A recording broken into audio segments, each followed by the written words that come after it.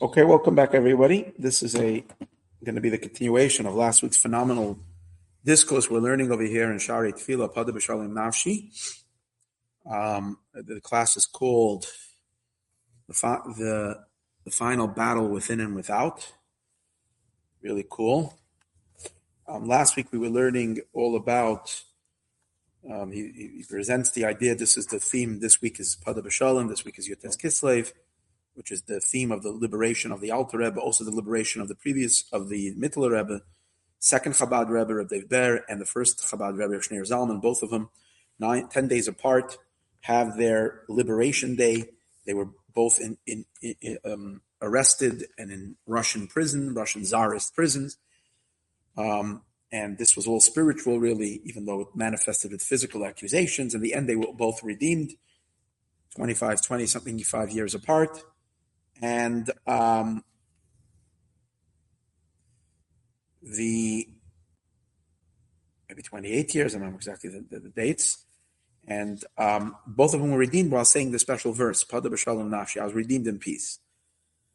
So this Maimer from the Mittler Rebbe, this is from the second Chabad Rebbe, explains what does King David mean when he says, I was redeemed in peace. So he's going to explain there's levels of redemption. He's talking about the internal battle, because there is an internal conflict that goes on between our truer, deeper selves, our godly selves, that wants to express itself in our lives, was sent down by God to express itself, and we should live godly lives.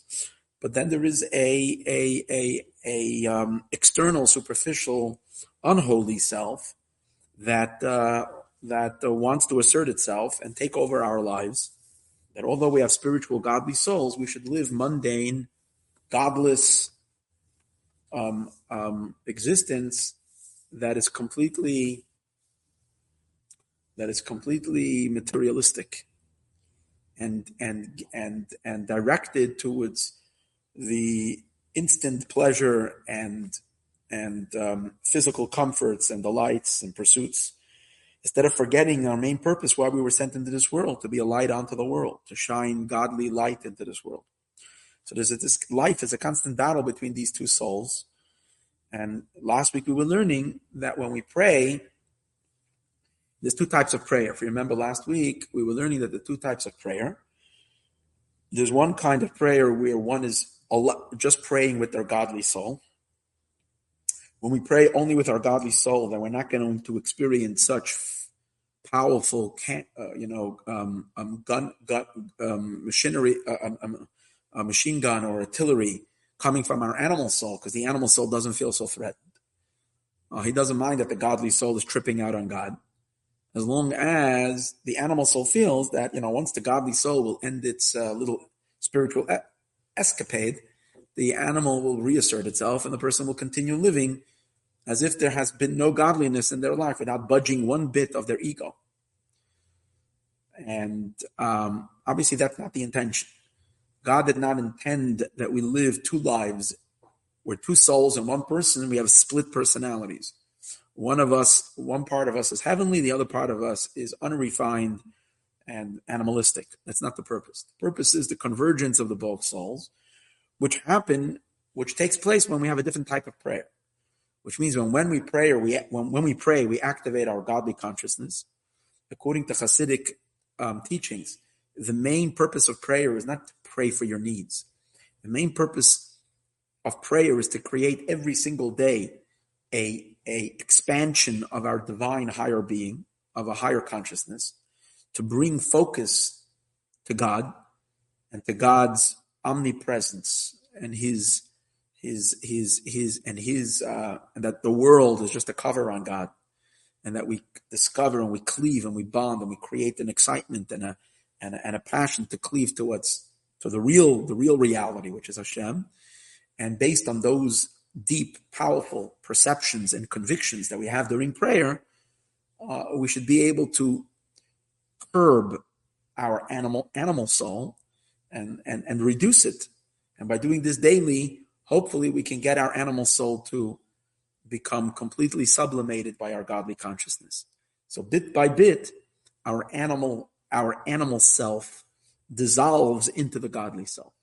And hopefully by the time we reach a mature age, and the time we live out our lives 70, 80, 90, 100, 110, 120, 130, whatever life God grants us, we transform our consciousness to be more godly, more purposeful, more mindful. And that's what it's supposed to be. When we have this type of prayer, we learned last week, this will call for a massive counterattack by the animal soul. Because the animal soul, although in its heart of hearts, it wants to be sublimated, it wants to be transformed, but that's only the secret. Consciously, it wants to be given free rein to be an animal and to live life completely pursuing its own appetites, its own desires, its own impulses, its own pleasures and lusts and whatever. It wants a license to do whatever it wants, and it doesn't it's not happy when the godly soul is gaining more control. So we learned that's why during prayer, precisely, is when we experience the most distracting thoughts. That's the way the animal soul fights back. He will throw any type of distracting thought. Sometimes he will throw business thoughts, which are not that ugly, because business is not bad as long as it's kosher business. But the fact that you're thinking about your business so much in middle prayer, got to ask yourself why. In middle you're eating, you're not thinking so much about your business. Middle prayer, that's exactly. Middle exercise, you're not thinking about it. But you're able to shut it down. But precisely in prayer, that's when you have to call back this guy, and I have to make an invoice for him, and I forgot to call him back, and I have to do this, I have to do that. My clients, this, that, everything happens during prayer. Why is it? That's on a simple level. Sometimes, however, the animal soul realizes that with that itself, just to try to distract with, that is not, the godly soul might kind of able to overcome those thoughts. So it wants to really, really throw the godly soul off. So it will start thinking really not nice thoughts, like really of unholy desires and stuff, and throw that in during prayer. And that's kind of like stunning. It's like throwing a RPG, an explosive that cause the godly soul to get all. So we shouldn't get frazzled by it, because we should know that's exactly the way it is. It's meant to be that way. That's what we were learning, because that's if you're provoking your animal soul, you're praying well. So the Alter Rebbe says in Tanya, the Mittler Rebbe's father, the Mittler Rebbe is the one who says this mimer, but the Mittler Rebbe's father says that actually it's a sign that you're praying well if you have so many distracting thoughts, because that's exactly what's happening. That means that your animal soul feels threatened. You're gaining ground. You're occupying territory. The more you're occupying, the more you're conquering, the more the more desperate the animal soul will become. That's what we were learning. And last week we were learning that when the godly soul, when the animal soul attacks, we were learning that actually temporarily the animal soul attacks back, stages a counterattack, and as a result of that, it's able to get your godly soul to release more divine energy into the animal soul. Because the two people wrestle. We were learning on wrestling. Two people, and the only way you can take someone down is to get up and close with it.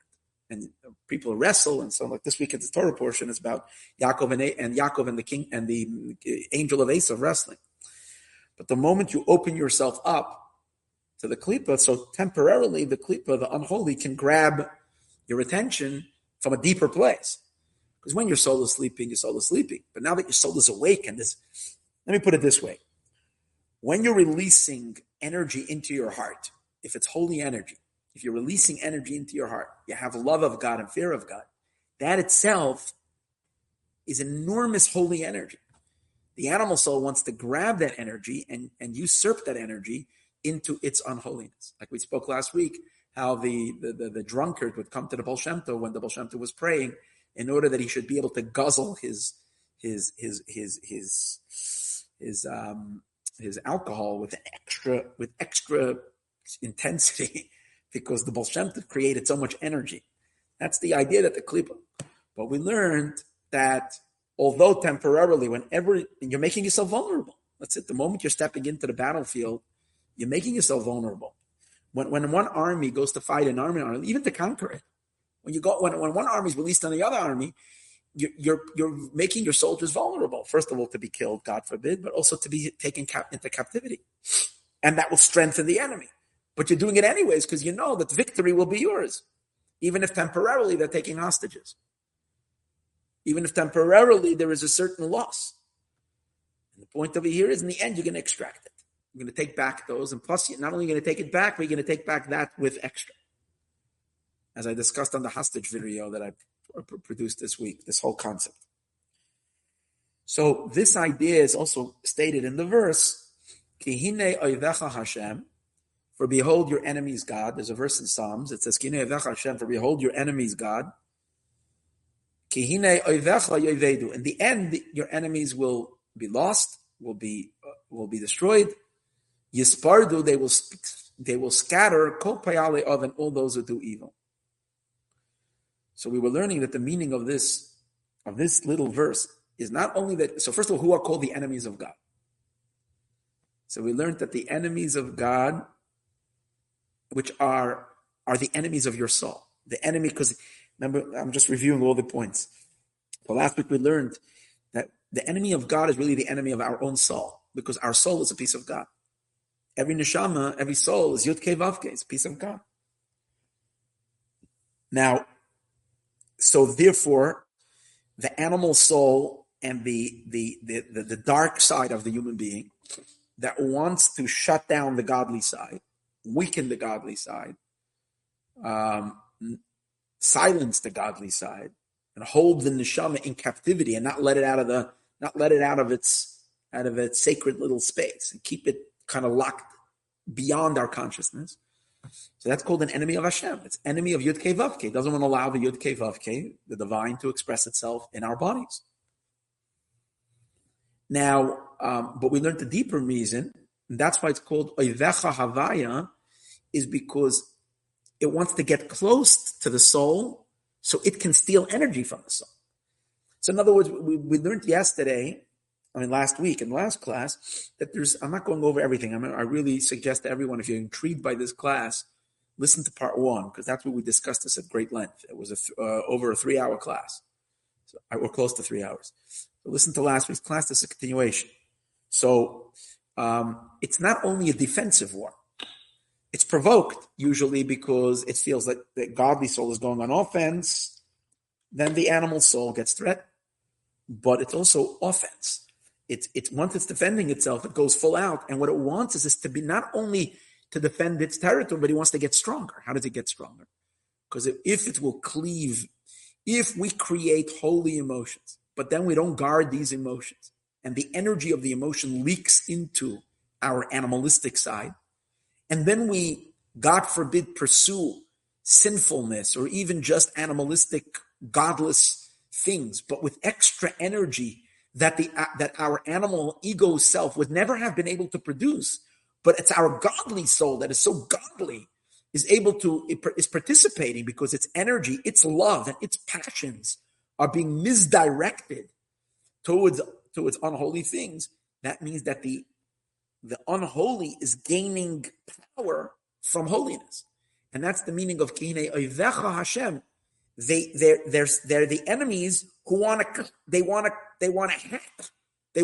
the Yud Kei Vav Kei. They want to hack your soul and siphon the energy of the soul and steal it and misdirect it towards the Klippa. What we learned last week, there is a line between the word Oivecha and Hashem, which means that it's really not going to. There is a. If you look in the verse, there is a partition because there is a protection. That number one is to realize that when they're trying to hug the soul, it's not because they love the soul. They're hugging the soul. They're coming close, but their intentions are to steal the energy. That's number one. So it's like when your enemy is coming to hug you, like Yaakov, you got to be wary. He might want to pretend that he wants to kiss you, but he wants to bite you, like Yaakov and Esav when they met. A miracle happened that Esav couldn't. According to one opinion, he wanted to bite him. And God made that Yaakov's neck became hard like stone, and Esav was crying because he actually bit into a stone, and it caused him a lot of pain. So he was crying when he kissed him. So when you see your enemy coming up and wanting to hug you, you got to be a little suspicious. What's the meaning of this hug? So this is the meaning of Kinevech Hashem. Be wary. The animal soul is getting close to your godly soul. Be wary. He's not necessarily, his intentions aren't good, but there's another point that he brings out, is that he will fail. Because even if he steals energy, in the end he's going to have to give it back. As long as we set ourselves on a journey to live a godly spiritual life, although there are moments in which some of our spiritual godly energy leaks into the other side, and that's part of the battle. Part of warfare is you'll take a few losses, but even if you lose the battle right now, you're going to win the war. And the end, the enemy's going to have to return all that which he has taken, and then even more. That's what we learned. Now, we also learned, this is also important, in order for us to understand where we're continuing over here, we are going to continue on. So last week we also learned that when we said that the animal soul is the enemy of Hashem, is the enemy of your soul, we learned that is manifesting literally, in the literal sense, that the negative thoughts that the animal soul is bouncing into our consciousness, the unholy thoughts that it's trying to distract us with, those thoughts, remember we learned last week, there is no such a thing as a thought that gets lost. All those thoughts are energies because they are emanations of the soul, the spiritual energies, and they must find embodiment. And where do they become embodied? They can become embodied in demonic entities. In other words, a person creates their own demons, which is a scary thought, because the energies of their thought need to go into some kind of a vessel. So there are demonic entities that are created from a person's negative thoughts, and then they can harm a person while we're alive. While the person is alive, we can have all kinds of, it could be, a person has anxieties, and a person has fears, and a person has all kinds of stuff. Sometimes you don't even know where it's coming from. It could be that, there are literally demons that are hacking your soul and making you crazy, which you're not aware of, that are there, and they're created by one's own negative thoughts. And even more so, we learned that sometimes, last week we learned a conglomerate of thoughts. It has to be a bunch of thoughts together that can go in and create and become a life source. I guess there have to be thoughts of the same nature. The same impure thought, if you had it many times, it can actually enclose itself in some kind of a being that is embodying this evil, this darkness, this sinfulness. And this becomes a menace in a person's spiritual life. And a lot of times, I don't want to go into this, I don't want to freak anybody out, but it does say that a lot of times when a soul leaves the body, they find no rest because they can be chased by their own thoughts. And the thoughts which have turned into like angels, some kind of demonic forces that literally bombard the soul with and the soul finds no rest, because it's when our soul's in our body, it can't see these dark forces. Once the soul leaves the body, its vision is open and it can see the millions of demons that could be following it from its own thoughts, which is really scary. They're like mosquitoes and gnats and stuff that are biting at the soul, causing it enormous pain. But in addition to that, we learned that very, very great souls, they have power that sometimes even one thought of theirs, impure thought, can become a soul of a physical human being down here, and that physical human being starts becoming a troublemaker in your life. So a person becomes, their own enemies could be created by their own negative thoughts. And that's why we understand why they're called kihine oivecha. Our enemies, the enemies of the person, which are the enemies of the soul, are from the impure thoughts that a person had during prayer, during whatever. Now, during prayer, we understand, since you're holding a middle prayer, so your energy flow is more intense. So when you're thinking a negative thought, there is more vitality in that thought, because if you're praying, especially if you're praying with intention, so there's more vitality of your godly soul is now being entered. In other words, your engine is on, and you're pressing on the gas.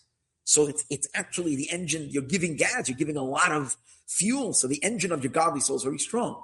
So therefore, if it leaks into an unholy thought, that that can be much more damaging than if you're thinking the negative thought during the day, because when you're not praying. Because during the day, you haven't turned on your godly soul yet. So there's not so much of your holy self being taken into captivity, being usurped. But if a person is getting these negative thoughts during prayer, it's terrible. That's why he's now coming to calm a person and saying, but you know what? The verse says that these enemies will disperse. This is where we're holding. This is on page Nun Aleph.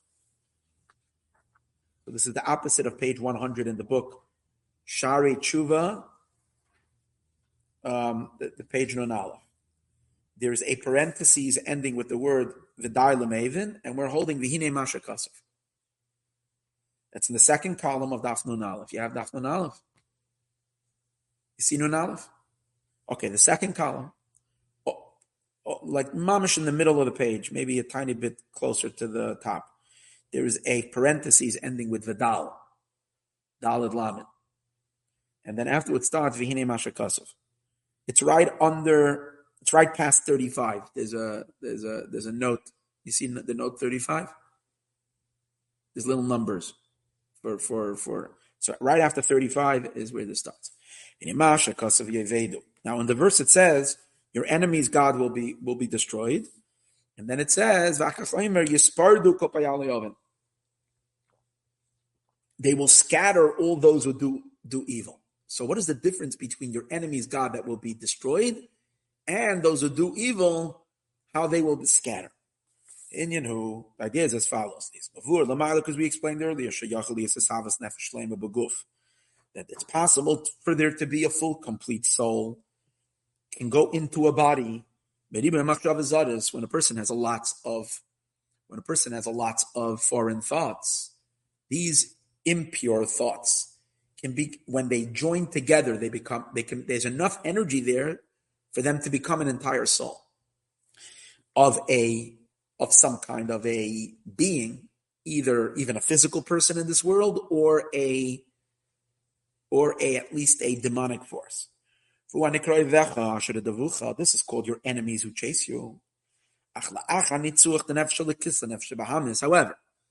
when the godly soul does not get frazzled by these attacks and stays its course and stays focused and keeps on firing, and doesn't let the animal soul, take him off track, and the godly soul keeps in the battle, in prayer, keeps focused. So inevitably, since the godly soul is godly, the godly has to win. So when at the end the godly soul, if we don't throw in the towel, so if the godly soul keeps its focus, and in the end it overcomes the animal soul, and it gets a change of heart that even the animal soul, as we're going to learn later in a lot in the discourse, even the animal soul gets canceled, and it too realizes the truth of what your soul is saying, your godly soul is saying, and it too recognizes and wants to be part of the godly experience, which means a person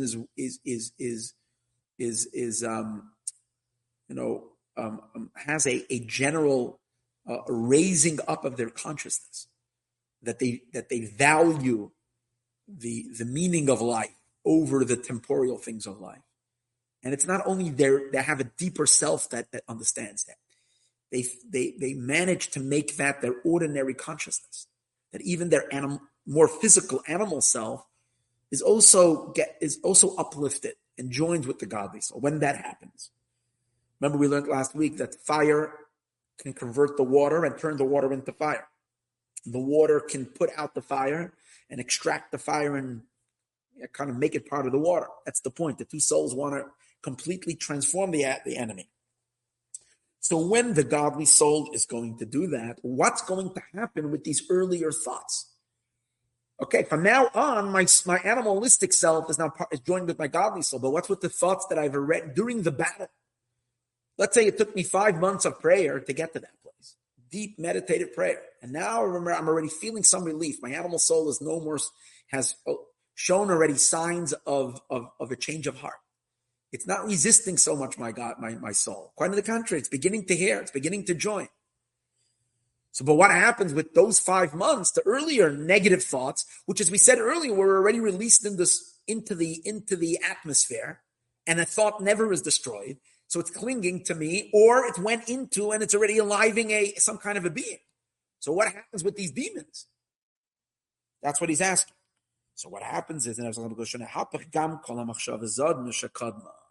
this is what happens. Once the source of emanation, the source that has created those thoughts, has now been converted to holiness, then the thoughts itself are also retroactively redeemed. Because it's like those thoughts are still clinging to they're like rays of the sun. So if the sun, let's say, would be black, it's not possible, but let's say, and its rays would be black rays. So if the sun is black, its rays are dark rays. But if the sun then becomes bright, so then its earlier rays convert in accordance to the source that it went. Since the source of those negative thoughts has now had a change of heart and is now no more a dark soul because it's converted by the godly soul. So retroactively, all of its thoughts that already have been created, they too change. So those thoughts also become now extracted and have a change of experience to be for God alone. And there's no more impurity there. There's no more. It's not estranged anymore into the foreignness of otherness. And they call all the thoughts that the soul thought earlier. So two things happen.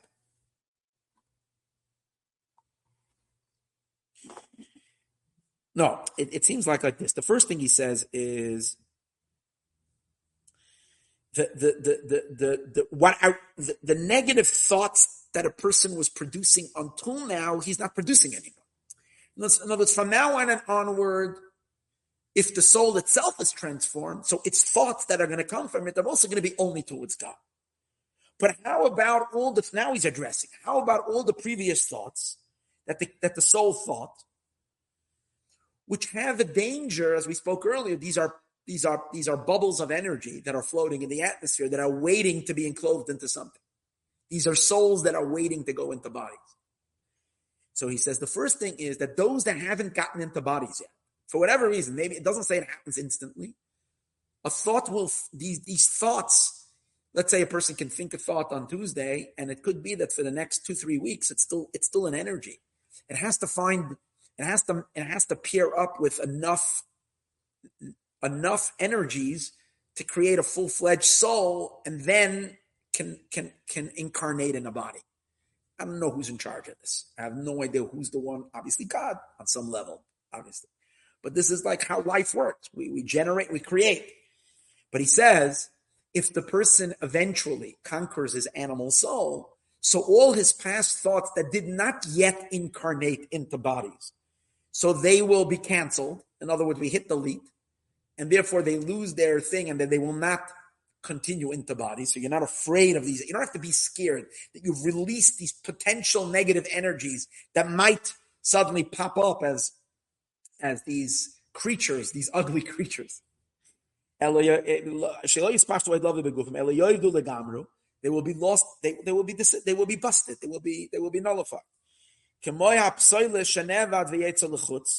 Like impurity that gets thrown out, garbage. It gets destroyed. Like the wicked being destroyed. And the reason why they will disintegrate, how does that work? Is because once the person has a change of heart and his godly soul gains mastery over the animal soul, we said before that the main energy in the main life force in these negative thoughts is the little bit of godliness that's there.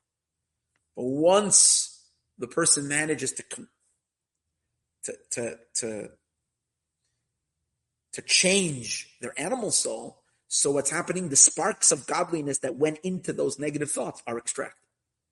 What's left over an empty, hollow energy without a deeper energy, without a godly energy. And therefore, that disintegrates. Because once there's no real life to it, it's not there. That's one of the powers of tshuva, repentance. In other words, when you have a change of heart, you actually create, when a person has a deep remorse, regret, and contrition about negative things and negative thoughts that they've had, or negative behavior, or negative consciousness, or whatever it is. So we have the power to control the past, which means we have an ability to take the pieces of our soul that have been scattered into these thoughts and to reclaim them, pull them back out. When we have a deep regret, and deep regret means that you uproot all foreign desire. Because what caused initially these impure fantasies, or whatever a person is like allowing their mind to go into? What's causing it? It's causing is that I have a desire for these things. I have an animalistic desire for whatever it is that's causing and creating all these impure thoughts.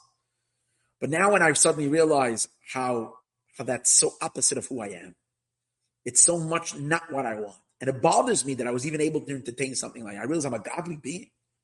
I'm so holy, I'm so much a piece of God. Like, what in the world am I busy with? Such stupidity, and I really regret it. That regret is what you're really doing, is you're uprooting your initial desire that you had. It's almost like you're reclaiming the desire. You're pulling it back. And that takes the sparks of yourself that you've put into it and pulls it out. You're sucking up the pieces of energy that you placed into it. Once those energies goes out, there's no life to it. It's like pulling the soul out. So it's dead energy. So what's left over there is only the negative thought itself, but there's no more desire in that thought.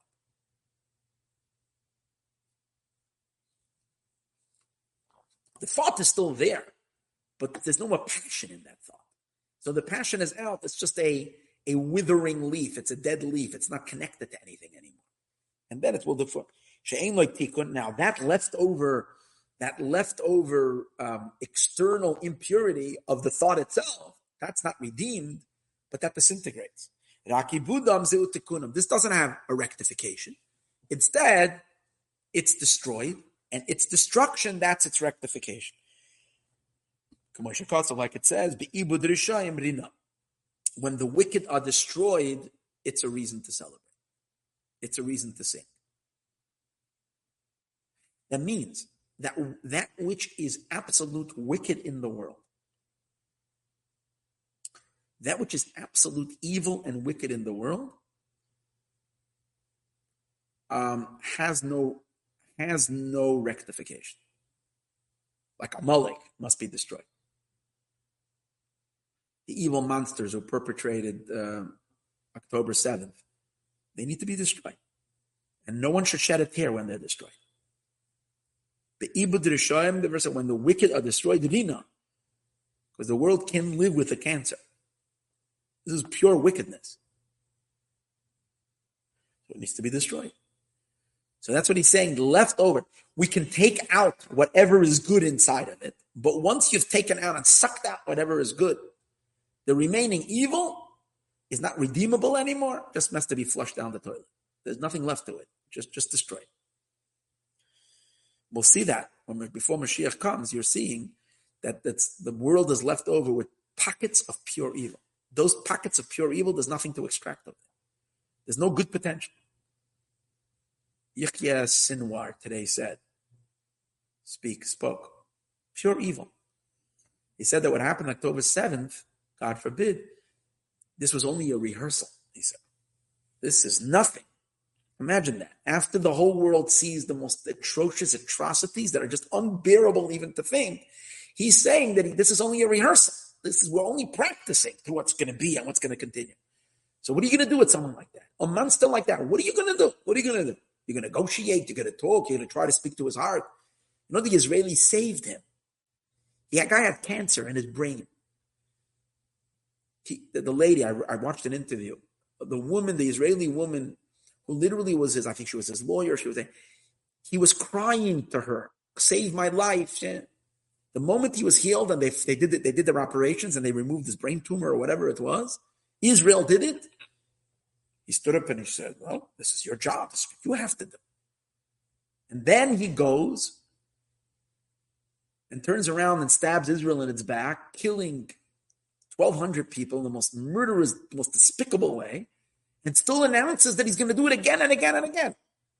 I mean, like, what kind of monster is this? So what are you going to? So we see that there is certain evil that has no rectification. It just needs to be destroyed. And this itself is their fixing. There is no other fixing of it other its destruction. But that's only pure evil. The redeemable energies that are still there, you can still redeem. So the part of your holy soul that you put in, so we have to differentiate between the words themselves that a person has been thinking, let's say, negative thoughts of impurity, of sinful thought, let's say. That image or that creation that you created in your mind, that's impure. You can't fix that. What you can do is you can take your own investment that you invested, your desire in it, you can extract that desire by regretting the desire. And then you pull the desire out. So you take the soul of it to take out, but the leftover, the garbage of it, the pure evil of it, that just disintegrates. B'mashal haluka, like there is a mashal that says about the bloodsucker, there are certain parasites that they live off blood, but the way they work is that they bite, they take out the blood of something, but they take out. People used to use these bloodsuckers, what do they call them? They call them leeches for healing. So you put them, and what they're doing is, there used to be the understanding that there's a certain element in the blood that's psolas. It's not good blood. And when you put the leeches on, they will take out that. I don't know how it works with modern medicine, but that used to be a healing. We put them. But these leeches would take out the blood and then they die. Which means the klipas they attack a person, they take out him, but in the end it collapses, it dies. The wicked dies in its own evil. As the sages say, in the future, God is going to slaughter the evil inclination. That means ultimately the leftover evil, after everything is extracted, we will see an evil that has no rectification but being actually completely obliterated. This is what it means, your enemies, God, that don't have any more rectification. They're going to be destroyed completely. But then, what does it mean? They will scatter, and it says they will scatter all those who do evil. As it refers to a person's own negative thoughts. This is referring to all negative thoughts.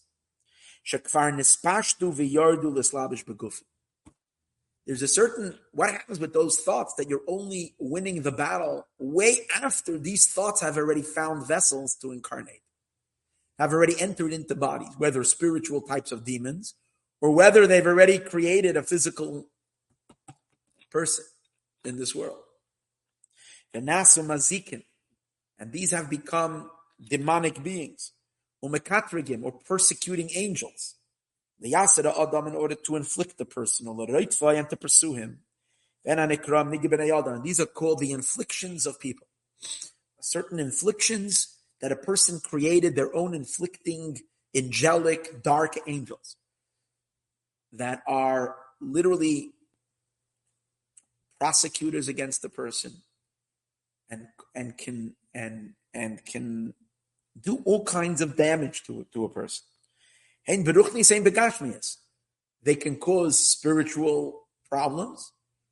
As we said, they can probably create anxiety and other dark things that happen to people. Maybe it's possible that certain mental illness and so on and so forth is associated with these inflicting negative forces that are kind of, I'm not saying always a person created it themselves, but it's possible.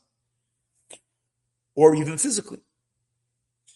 Now, like we said earlier, that sometimes a person's own enemies that are making up that can drive a person crazy or bring all kinds of trouble to a person could be that this is a person that this person was being created 50 years, 40 years ago by one's own negative thoughts. Al-Zeh Omar, but now we say Shagam Oisen Gufim. So on these, you can't say the Yovedim they'll be destroyed because they're already in bodies. So there's a certain container that's shielding them.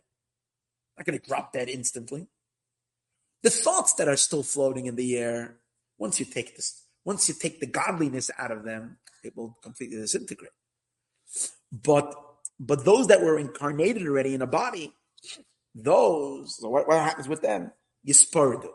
It says they will scatter. Piddish. Shagam shehem kramar l'bashim begufim, even though they have already enclosed themselves in body. But their main power is when they come as groups. The main power is when they converge as a mob. But Avalo Yifalu rises. They can't, even though they're still there, they can't do bad. Why? In other words, if a person created monsters, these monsters are powerful when they all come together. These demons work in groups. But when these demons are scattered and they're each one on their own, they don't have power. For example, we're looking at the world today, we see that so many of the dangerous stuff are going on by mobs of people. Mobs protesting from the river to the sea, coming with groups, with that.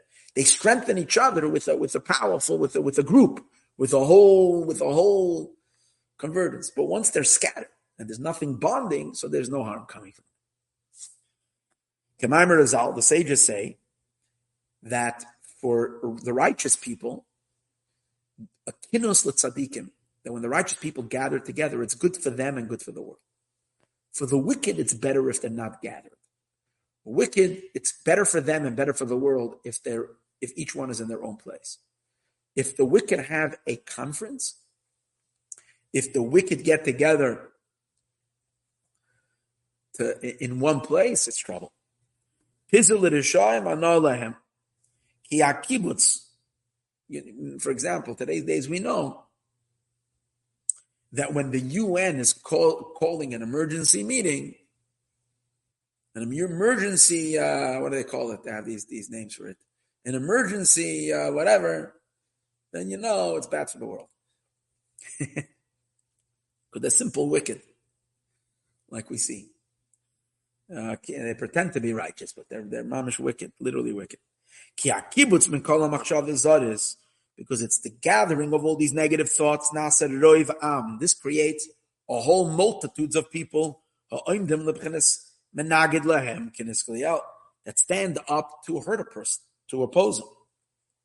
But when they are scattered and separated, in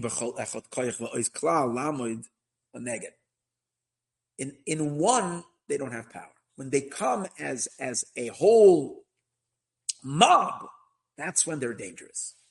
If they're standing on their own, and the reason why they're only powerful as a mob is because they're spewing lies. It's something that stands for truth, something that is real and true. Even one has a lot of power because the truth is behind you. But if all you have is lies, so you have to show up with a bunch of people carrying banners and shouting all together loud. You can shout a lie. You get strength because each one is backing each other. But if you stand for truth, you can stand. You have the truth behind you. You have something substantial behind you. So evil has to come in a mob, in the many. But if they're scattered, when it's only one of them coming against, it becomes completely blown away. And that's why we also say in our prayers, Kuma Hashem, get up, God, vayafutsu oivecha, and your enemies will scatter.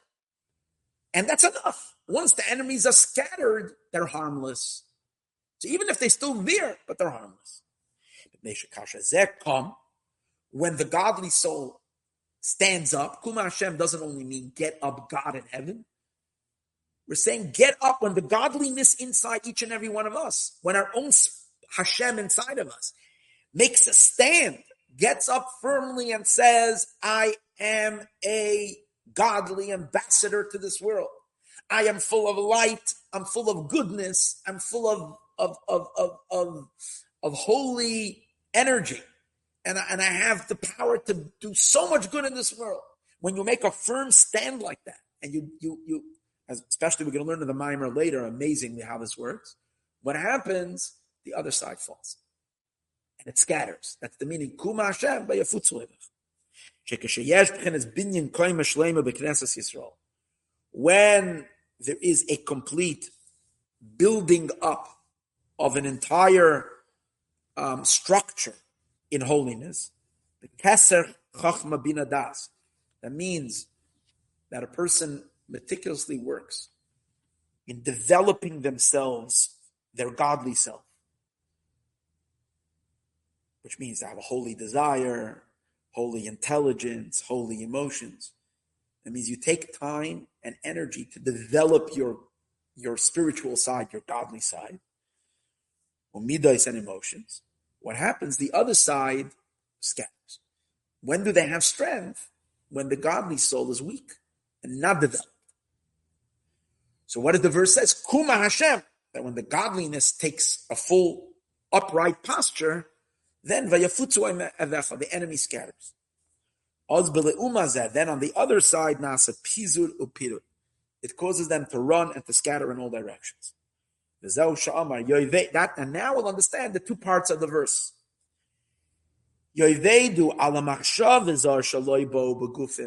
Those negative thoughts that never entered bodies, that are still floating energies, they're potential souls for a body, potential demons, but they're not yet incarnated in any kind of body. They can be completely nullified. But even those who came into bodies will somehow, whichever level bodies they are, will scatter. So what does it apply today?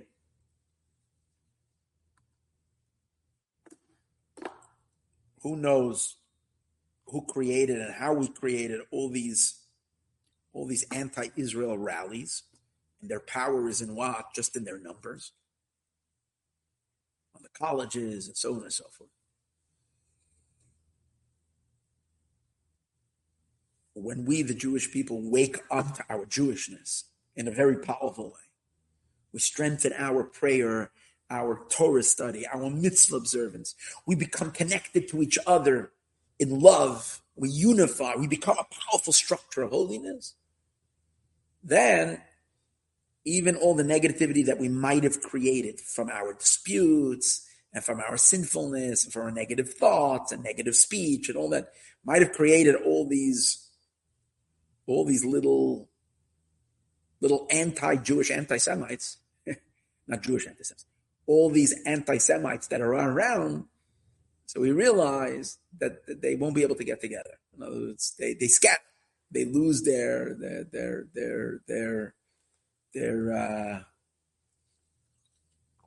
energy is only in their coming together. So, and he said that's the way it is in every physical war. Shahar ben Erogin, when a war takes place, many of the enemy dies, is killed. V'ne'avadim legamri, and they're completely destroyed. But others run, and they run in all directions. V'har ben, others nefutzim v'nisparzim. The army scatters and they run away because so are those, and that's the way it is. So when the godly soul finally wins the battle, so what happens to on the spiritual, on the psychological level? What happens to the enemies? Many of them are killed, and others, even if they can't be destroyed completely, but they're scattered and they become harmless. That's the point. They will be scattered and they will escape. However, he says, now this whole idea that after the war is over, what you will find is either corpses of the enemy sprawled out all over, and you will find those who manage to run and hide and escape. That means there's still a possibility of a leftover enemy. It's just that you would destroy, either you kill them or you scatter them. But they weren't transformed. They were killed or scattered. That's today's battles. And spiritually as well, with our own with our own internal demons, when we prevail with our holy consciousness over our dark side, over our impure consciousness, we will find that certain elements that was once part of our being have been like completely dead, are completely knocked out. And other things, even though they remain, but they remain kind of in isolation. But in the future, that all demonic forces, including predatory animals, there's a verse in Isaiah that says, Lo yareu, they will not do any harm anymore. V'lo yashchisu, and there won't be any more violence. Ki mala aretz de'as Hashem, because the world will be filled with knowledge.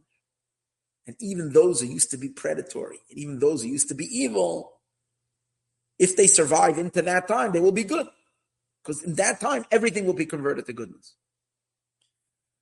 And so much so that it will affect even the physical animals. Aryeh, the verse says, Aryeh, a lion, who is a predatory animal, will have a complete change of nature. Kabakar yoichel tevin. It will behave like cattle that eat straw. Animals will also become wild, predatory, and carnivores will become vegetarians. The garzev and keves, and a wolf and a sheep will live together.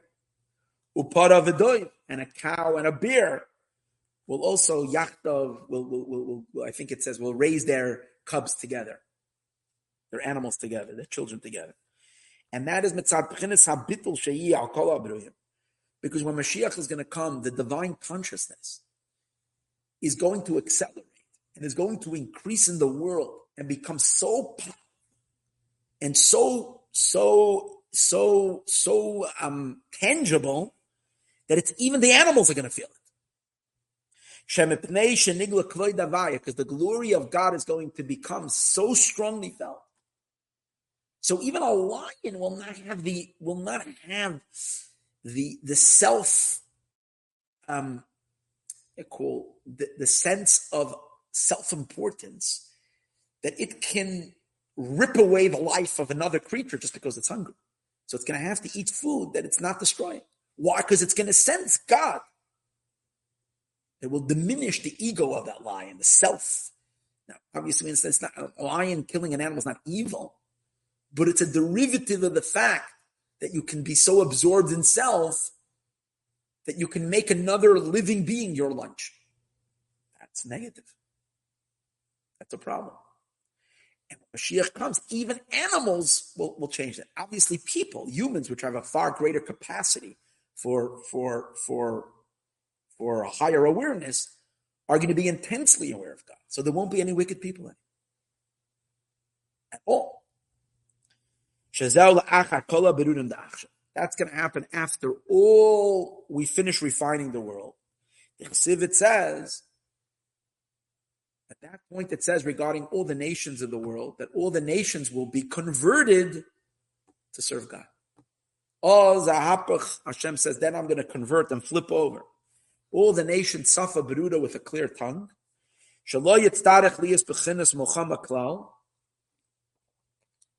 Therefore, we won't have to continue with a war. All of them will be in a complete state of nullification. Like it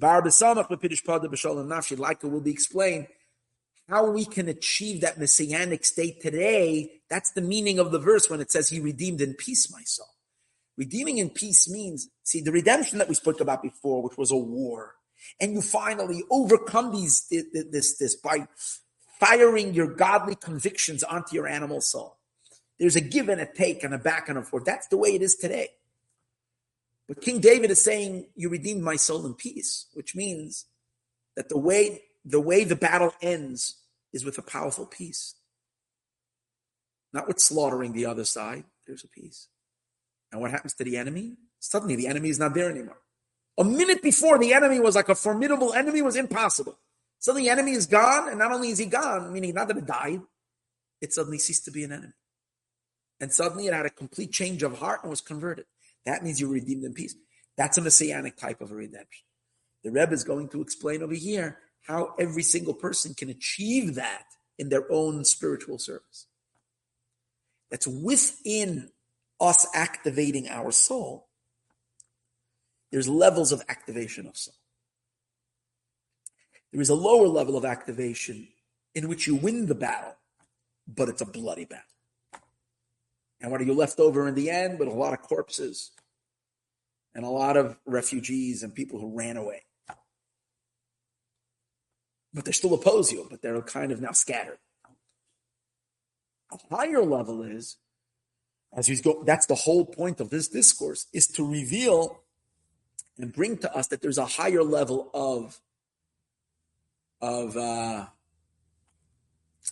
opening up one's soul, that you don't have to, that the end result is a complete change of heart of the animal soul and everything that it represents. Let's see. So now he says, we're holding chapter 5. Now this whole idea of this war, of the godly soul with the animal soul,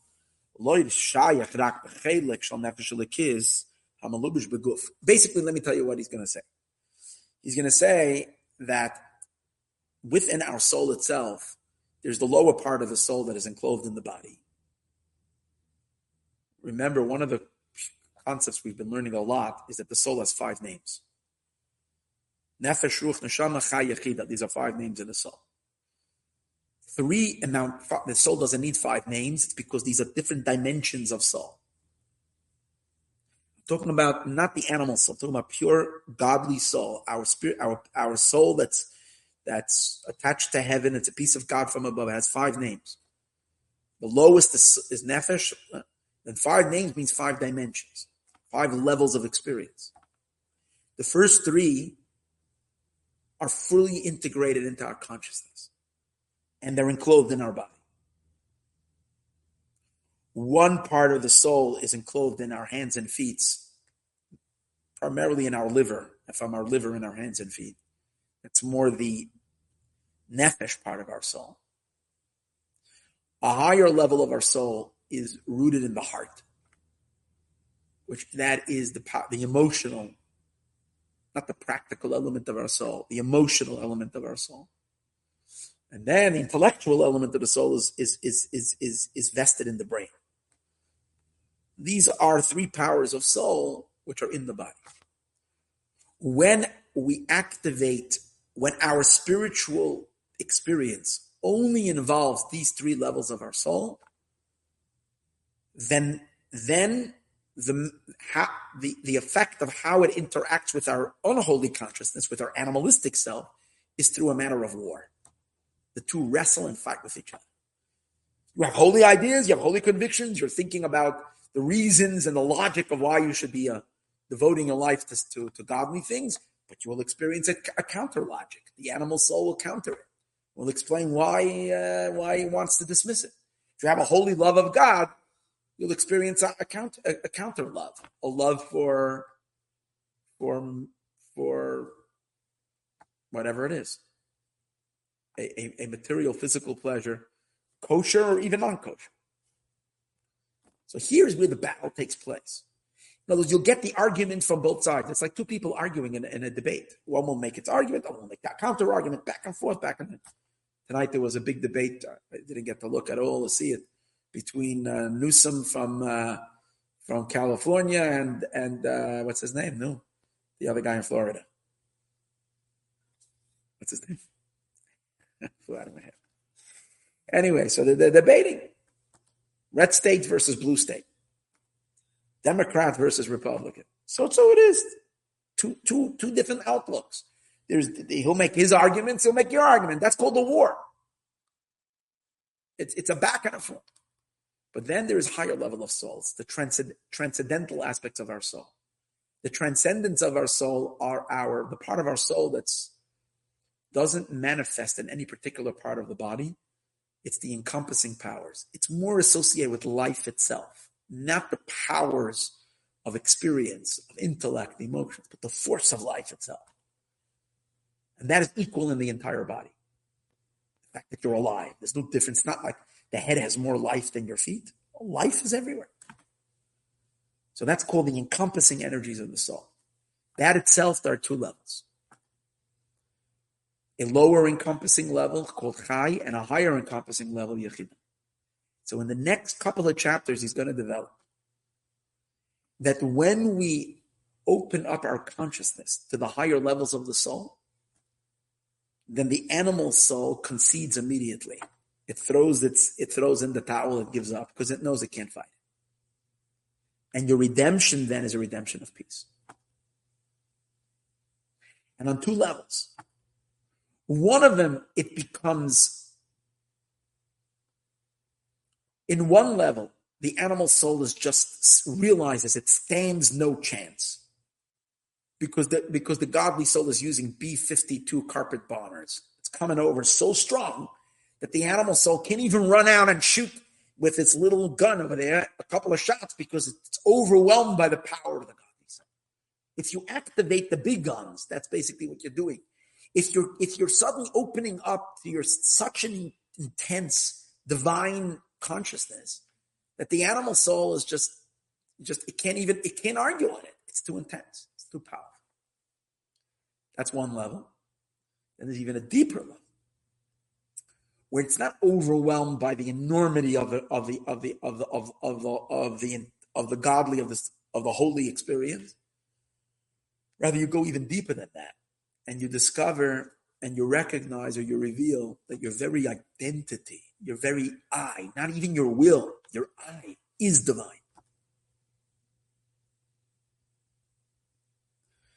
And when you can dig out such a deep attachment to God, where it's not I desire God with a powerful, limitless desire.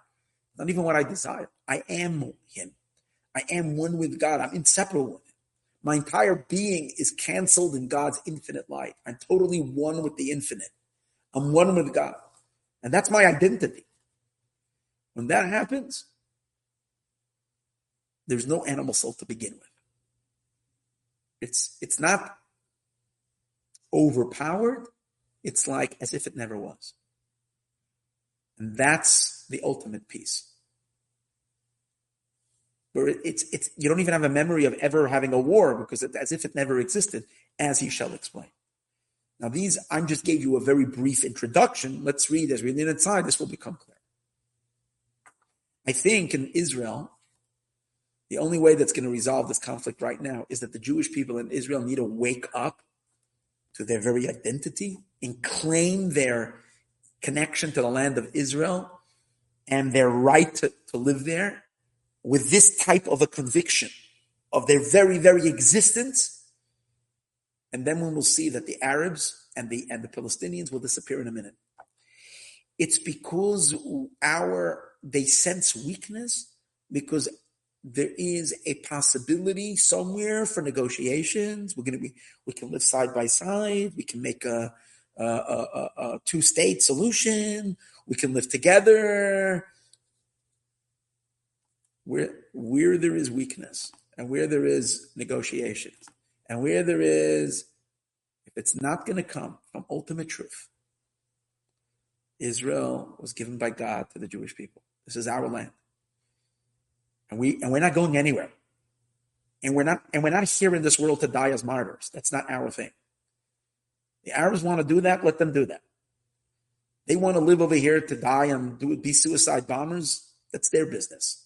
We didn't come here to die. We came here to live. And to live as proud Jews in this world and bring godliness into this world. The land that God gave us is the land of Israel to live there. And we're not going anywhere. Now, we know and we recognize that there is an enemy that is an existential threat to our existence in the land of Israel. So we are recognizing right now that our existence, that this is our identity. And to us, it's live or die. It's scorched earth. If Israel would stand, if Netanyahu would speak that way one time, and if the entire Israel would say that, and that our take to this land has an infinite force behind it. God's promise to Abraham, Isaac, and Jacob gave us this land. And you're not getting an inch, not an inch of territory. It's non-negotiable. They know Israel is 1,000,000 times stronger than them, especially with God's backing.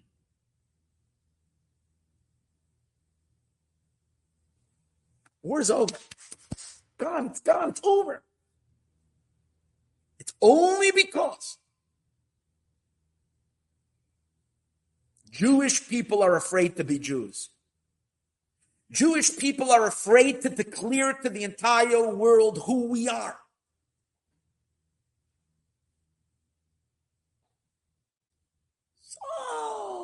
We had a Holocaust, people killed us, we need a place, whatever, so we lived over here. We tried giving the Arabs already the land, we tried, they didn't want, now we have no choice, Hamas is bad, all this ridiculous.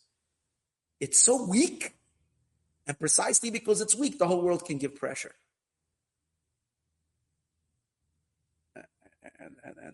And we're in a cycle that we can never get out of, where basically they attack, they kill viciously, they hide behind innocent civilians. We have no choice, but we have to go and fight back because we can't let them come back next week, like Sinwar says. I'm going to murder another, and I murdered 1,200. Next time I want to do 3,000, God forbid. So what are we going to let this continue? So we have to go back and fight. But the terrorist hides behind women and children. We go there and we kill the terrorists. We inevitably are going to kill women and children. What do you want us to do? There's no other way to clean up the murderers without going in there. There's no other way to do it. Because they are embedded themselves over there. So we have no choice. So we go back there. But then the whole world screams, "Oh, what are you doing?" And then our hands are tied. So then we do a half job. And the terrorists still continue existing. And what do? They don't go to sleep. They're already planning their next attack. You're never going to get out of this. You're literally never going to get out of it. The UN is going to put pressure. The US State Department is going to put pressure. The European Union is going to put pressure. And it's all because Israel is not speaking the way Israel needs to talk.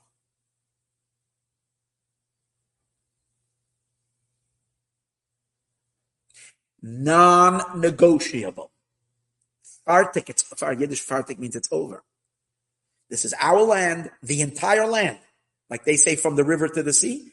The entire land is our land. It's going to be ours forever. We are planning to live here forever. We're not going anywhere. God gave us a right to this land. We are the biggest contributors to the world and everything. We have a right to exist. We're here. And if you don't like it, go jump in the river. That's it. And we're going to fight for our very existence over here. And if we speak that way, then Biden can't do any pressure. State Department can't do any better. And everything will change. It's the same idea. It's the idea of, if you're coming with logic and reasons, and you're already stepping in with negotiations. And then you've lost the fight even before you start. Because you're outnumbered and you're outgunned and you're out. But you see, this is, I think there's a parallel over here between the internal war that's going on in each and every one of us. But here's another thing. I can't control what Netanyahu is going to do or what the Israeli government is going to do. I can't control it. They're embarrassed for whatever reason, to say to the world, we are a godly people. And God gave us the land of Israel. Because they call themselves secular Jews. So they're uncomfortable with getting up there. Because if they are a holy people, so why are you not, Netanyahu, why aren't you not wearing a kippah? If you're coming from the, where's your kippah? Why you're not keeping Shabbat? Why you're not, so if you're a godly people, live like a godly people. So they're uncomfortable doing that. So what do? And our claim to the land is based on the UN resolution of 1948. Well, the UN resolution of 1948 gave the Palestinians also a land. Okay. All right, they attacked. Then we have to make the argument. They attacked us first, and now we're attacking back. Okay, but what gives you all right? The whole thing is so weak. It's because they don't have the strength to make the full claim, to claim their identity as Jews. So I can't make Netanyahu have a change of heart. He's not listening to my class. This is what the Rebbe was screaming, that Israel must state the truth.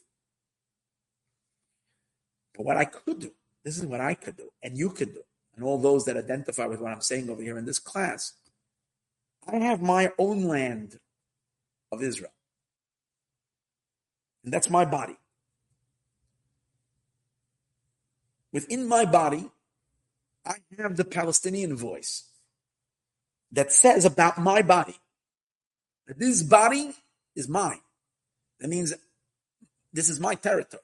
I live over here not as a Jew. I live over here as a not with coming from living a Jewish godly life. This is my land. My godly soul has been trying to tell me for the last 50 years that this is a godly life. My hands, feet, and body and everything about my life should be purely for God. There's a place up here in my mind that says, let's negotiate a deal. Let's divide the land. Let's work it out. A couple of hours a day, I'll do godly things. A couple of hours a day. No God. No, this is not a holy land. This is a land like any other land. Call it Palestinian. And what we will do over here is, I don't have to eat kosher. I can eat halal, semi-kosher. Semi-kosher. Halal is like semi-kosher. So the question is, how do I fight my evil inclination that wants to lay claim on my body and say that this land is his land? I need to say, like the American song, oh, this land is my land. I need to claim that this is the land of my soul. So how will I make that claim? Am I coming to the table with negotiations? Am I sitting and talking and saying, let's make a truce? Let's exchange prisoners. Let's do,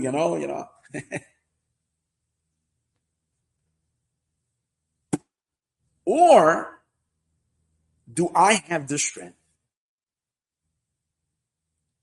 to declare with absolute declaration? I'm talking about for 50 years, I haven't made that declaration.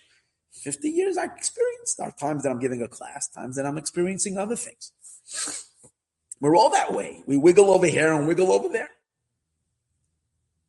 Question is, are we ready to stand up and make and announce regarding our own lives that this is sacred life 24/7? Everything in my life has to be about God. Because what's my true being? I am a godly being. I am a piece of God from above. I can't forget about God for 2 hours a day and live that. That doesn't work. Because you know what happens? If I try to leave a little piece of land and give it over to Gaza, give the little piece in Gaza inside of me to the Hamas, in that case, meaning to my evil inclination, to my Yetzer Hara, I'll leave a little piece in my life that's not filled with godly content. The evil inclination is going to use that territory to build tunnels and to amass rockets and to fight even the part of me that's trying to be godly. Because the two of them cannot live together in peace and harmony. The godly soul and the unholy soul cannot make a truce. If you think you're going to make a truce, we're going to be going for round one. And we've done this already. We did it in 1948. We did it in 57. think we did it in 60, we did it in 67, we did it in 72, we did it in 82, I think it was the Beirut War. We did it in the Intifadas. We did it in the how many wars did we going to fight? And to keep again and again, and it's the same dispute, and nothing is changing. Israel had more wars in the last year than anybody else. So what does that mean? In our own lives, we're never going to get anywhere. It's time. So I'm asking what we can do. It's time that we reveal within ourselves our higher, deeper, godlier side. Which to that force of our higher, deeper, higher than, there's no counter arguments. There's no arguments. I don't even want to hear an argument. There's no one to talk. There's no debate. There's no negotiation. Negotiation's off the table. I don't know who you are. Get out of here. You don't belong here.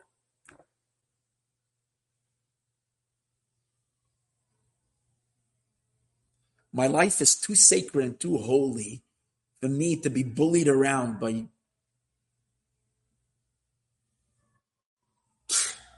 your ridiculous ego. Who do you think you are? Get out of here. Don't even come here. I don't even know who you are. That's the point. And when we do it in ourselves, hopefully we will cause it to happen to Israel as well. That's the way I'm seeing this whole discussion. So let's read it inside. Now this whole war. The nefesh elikis and nefesh bahamas of the godly soul with the animal soul, lo shayach rak b'chelik, is only possible in the part of the nefesh elikis, the part of the godly soul, hamalubish beguf, that's enclosed in the body. V'hu b'chenes nefesh ruach neshama. This is the spirit, the ruach, and the neshama shaba. V'hu b'chenes or pnimi, which is an internal light. Or b'keli, it's a light that vests itself in a vessel. B'kli hagbala, it's a limited energy. In the prayer of the Shema, it says, you should love God with all your heart, love God with all your soul, and love God with all your might. So loving God with all your heart means to love God with the part of our soul that's enclosed in the heart, which means the part of our soul that is able to fit, that goes into a container, into a vessel. Since it goes into a vessel, its love for God is based on a reason, all limited. And therefore, even when it gets excited about God, it's with a limited conviction. It's a limited conviction, there can be a counter argument, as we'll see in a moment. So this love is going to create a war. It's good that we're fighting. It's good that you're making the arguments. Possible that a person gives up and they don't even make an argument. They allow the animal soul to completely trample their entire life. They allow themselves to be governed completely by their evil inclination or by their materialistic animal. And that's it. Life is just mundane. There's nothing there. And they live, God forbid, more like a hedonistic life. So it's good that we're fighting. But the fighting is a very weak fighting. That's the point. When your love is only b'chol avavcha, with all your heart, it's not really going to change the animal soul. B'chol nafshecha is a higher type of a love, as we're soon going to see. B'chol nafshecha, and love God with all your soul. Here, it's interesting. He says that the love of the nefesh, ruach, neshama, of the lower three enclosed parts of the soul, are called with all your heart and with all your soul. Soon he's going to say that all your soul is already the level of chaya. But the more transcendental parts of the neshama, the level called chaya and the level called yechida, that's in the godly soul. That is not limited as a light in a vessel, because rather it's an encompassing energy. This is the great love. The b'chol ma'odecha, with all your might. You do as it is known. Over there, you can't have a war. You can't speak of a war. Imanaf Shabams with the animal soul, because the animal soul cannot go up against this. This shuts the animal soul up completely. Not only that, it completely dismantles it and completely consumes the animal soul. There's no animal soul anymore.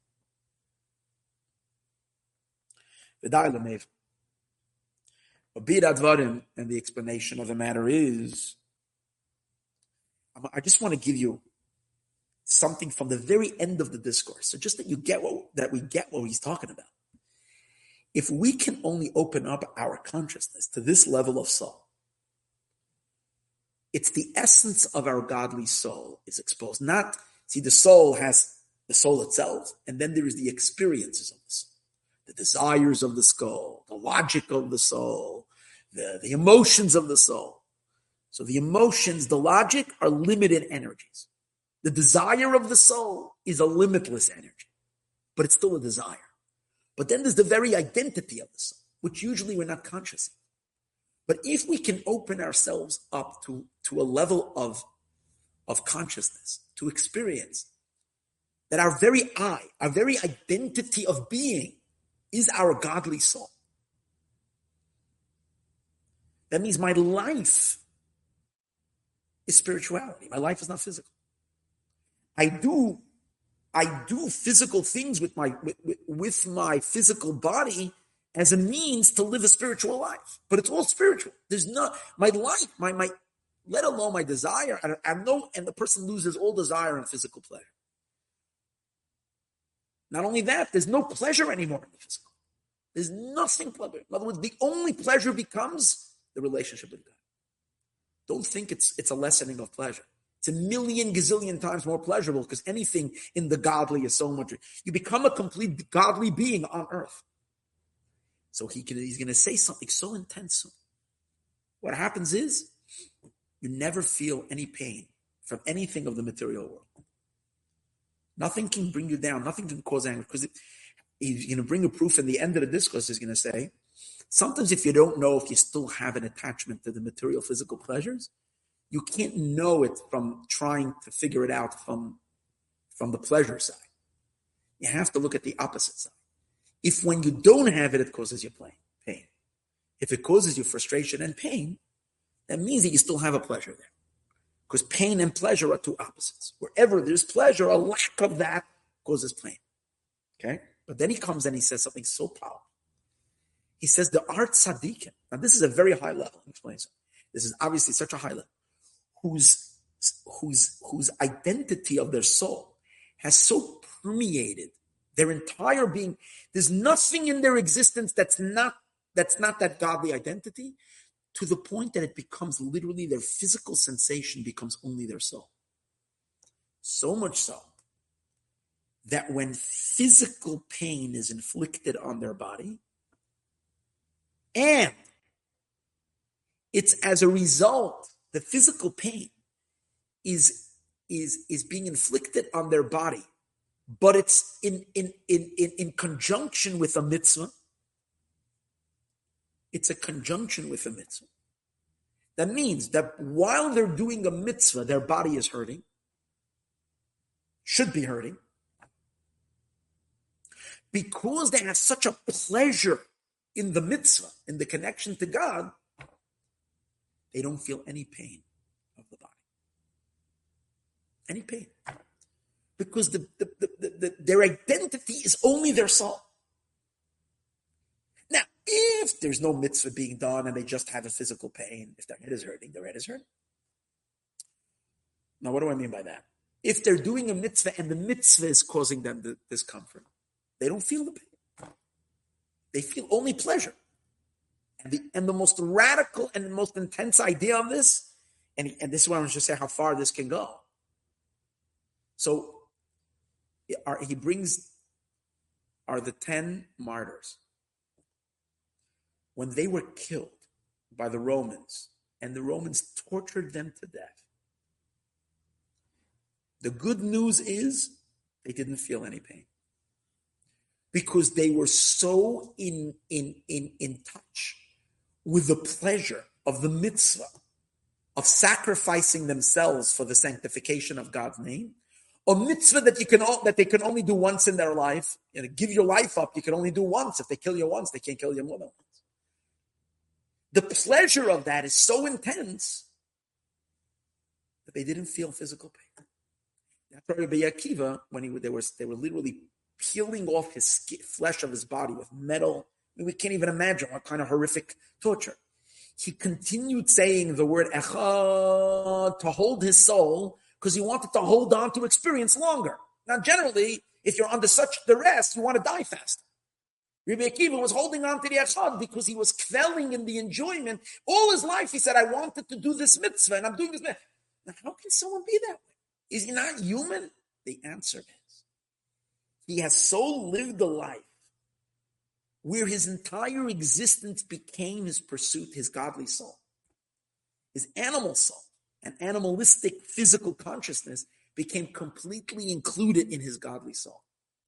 So it wasn't possible for him anymore to feel any kind of separation between his body and his soul. His body was completely a vehicle for the soul. So if the soul is now in ecstasy because of a mitzvah, he didn't even feel pain. So obviously, this is the highest level of such a revelation of the essence of the soul in the body. But this is where he's going with this discourse, to show us how we can open ourselves up higher and higher to it and reach a point where there's no more battle. There's no more other side.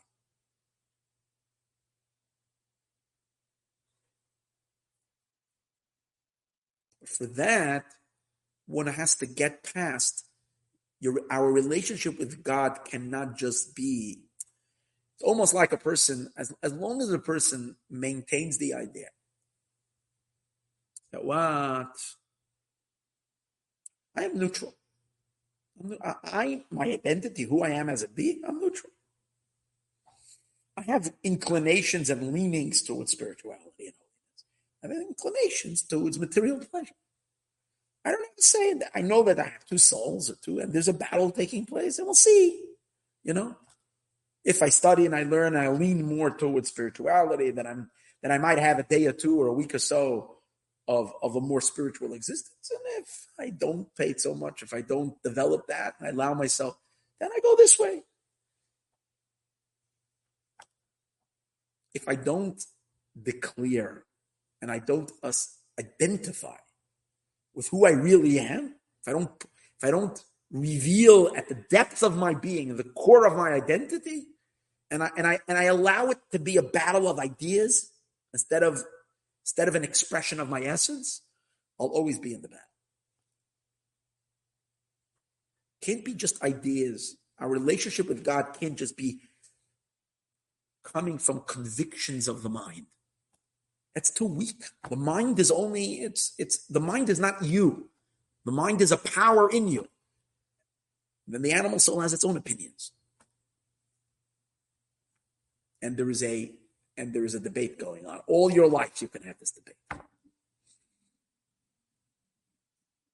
So the whole point of the discourse is to unearth our soul, to dig it out from a very deep place, and to elevate our consciousness into the super consciousness.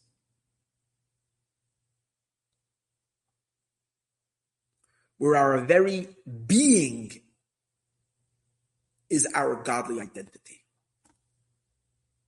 That's the idea.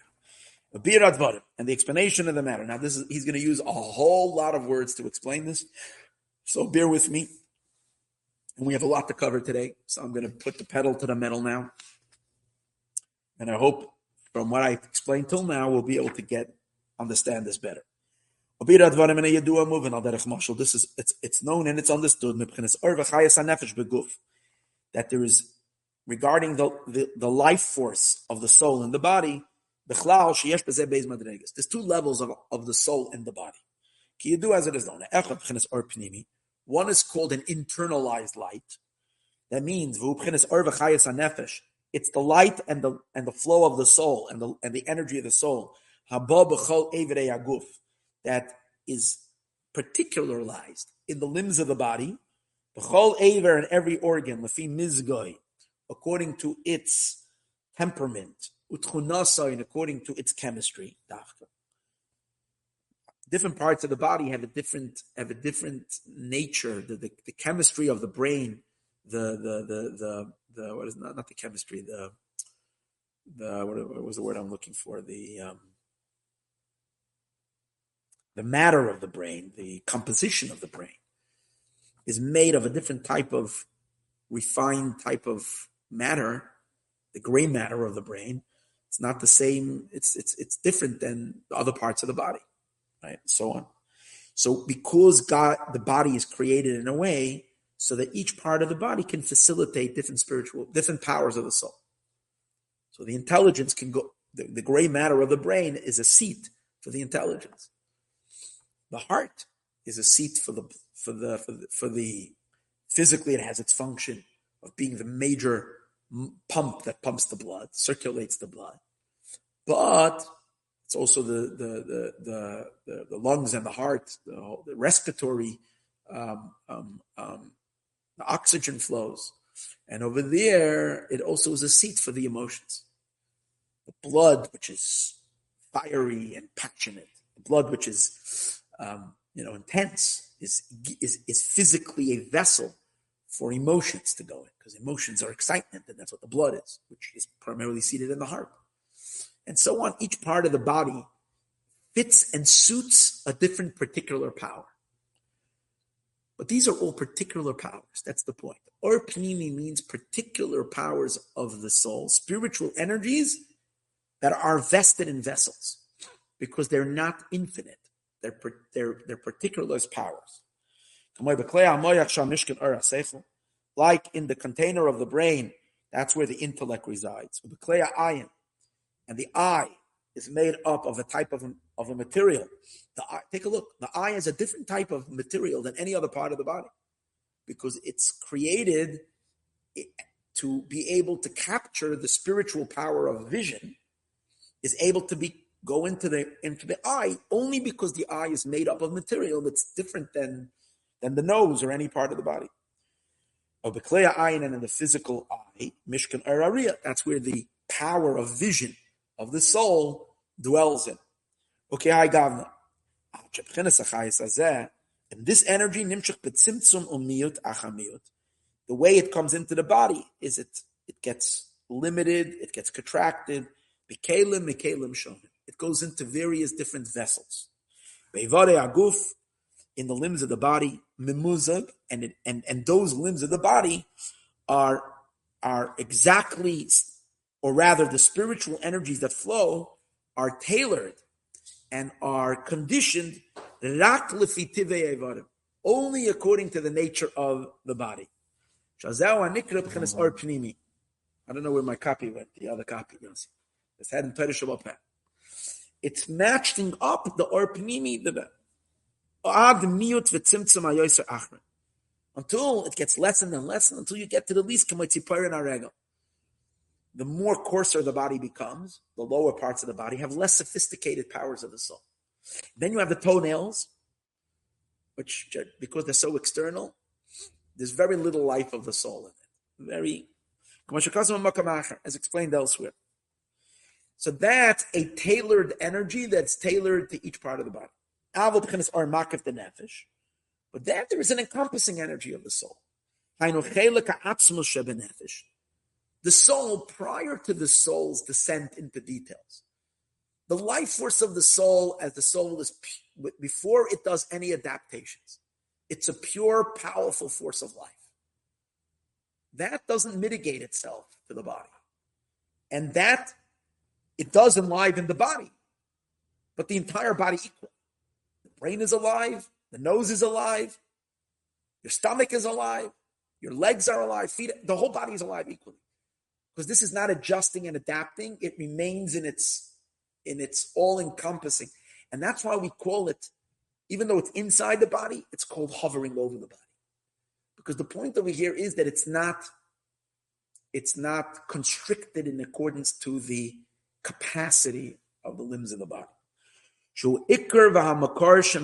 This is the main source, and this is the source.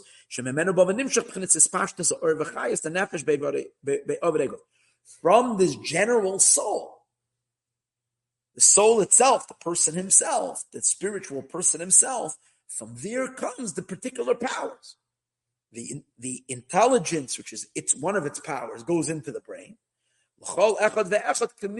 And it causes, and from that place, that's like the headquarters or the source from where the individual powers, each one registering in a different part of the soul. Based on this, it's understood that this source is called a makif. It's an encompassing light. That it encompasses all the individual powers. All these individual powers that come into the vessels of the body, from the head to the bottom. And it includes them all together. It includes all the powers because they all come from it. Where does the intelligence come from? From the soul. Where does the vision come from? From the soul. But in the soul, you can't differentiate. Oh, there is the power of vision, and there is the power of intellect. There, it's one force that is above it all. It emanates particular power. And these powers, each one finds its matching limb that is tailored, that when God created a body, he created it with incredible wisdom that each limb should match that particular energy of the soul. And it includes them all together. Because it itself is above this whole division. It's an indivisible energy. Because it doesn't go into a vessel. It's not meant to go into a container in a vessel. It's above. And therefore, even when it does shine onto the body, it doesn't adapt to the body. It's almost like we call it encircles the entire body. Head to toe equally. Without any difference between the intelligence of the head, to the soul itself, there's no difference between the brain and the head to the toe. And based on this Yuvan, the Hefresh, so now we'll understand the difference between makif, the nefesh, or the kiss. Now, this is talking about energy, life force in general. Now let's apply that to the particular, to the idea of a spiritual consciousness, a soul. See, before we were talking about just life force, which can be even to an animal as well. An animal also has in particular powers that go into each limb and a general life force that encompasses it. When we talk about our godly soul, our higher self, so we hear as well our godly powers of the soul, and there is a general higher godly persona, an entire being, a force of which is not divided by the body. That's called these two levels of souls that are called Chai Yechida, that are encompassing powers. Libchinas Arpnimi, they're called the Chai Yechida to the Arpnimi, to the indwelling plight, Hanikr Neran, which is called Nefesh Ruach Neshama. As we said earlier.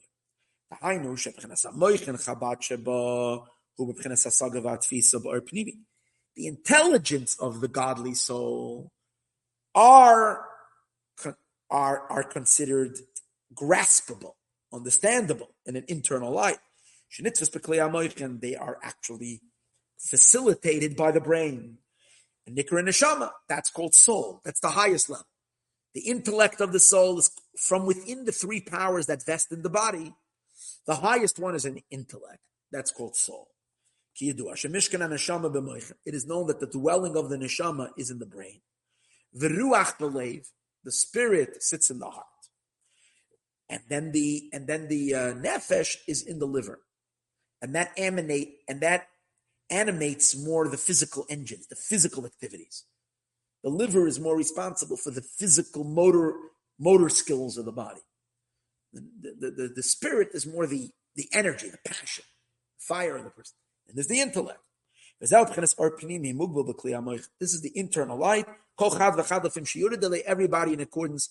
Now, everybody is different. Not everybody's brain capacity is the same. Not everybody's emotional capacity is the same. Every body, every soul, it's all different, so on and so forth. As stated in Zohar, that everybody's intellect and emotion in terms of their ability to connect to God intellectually and emotionally is different. Some people have this type of intelligence. And some people have this kind of disposition in their emotions.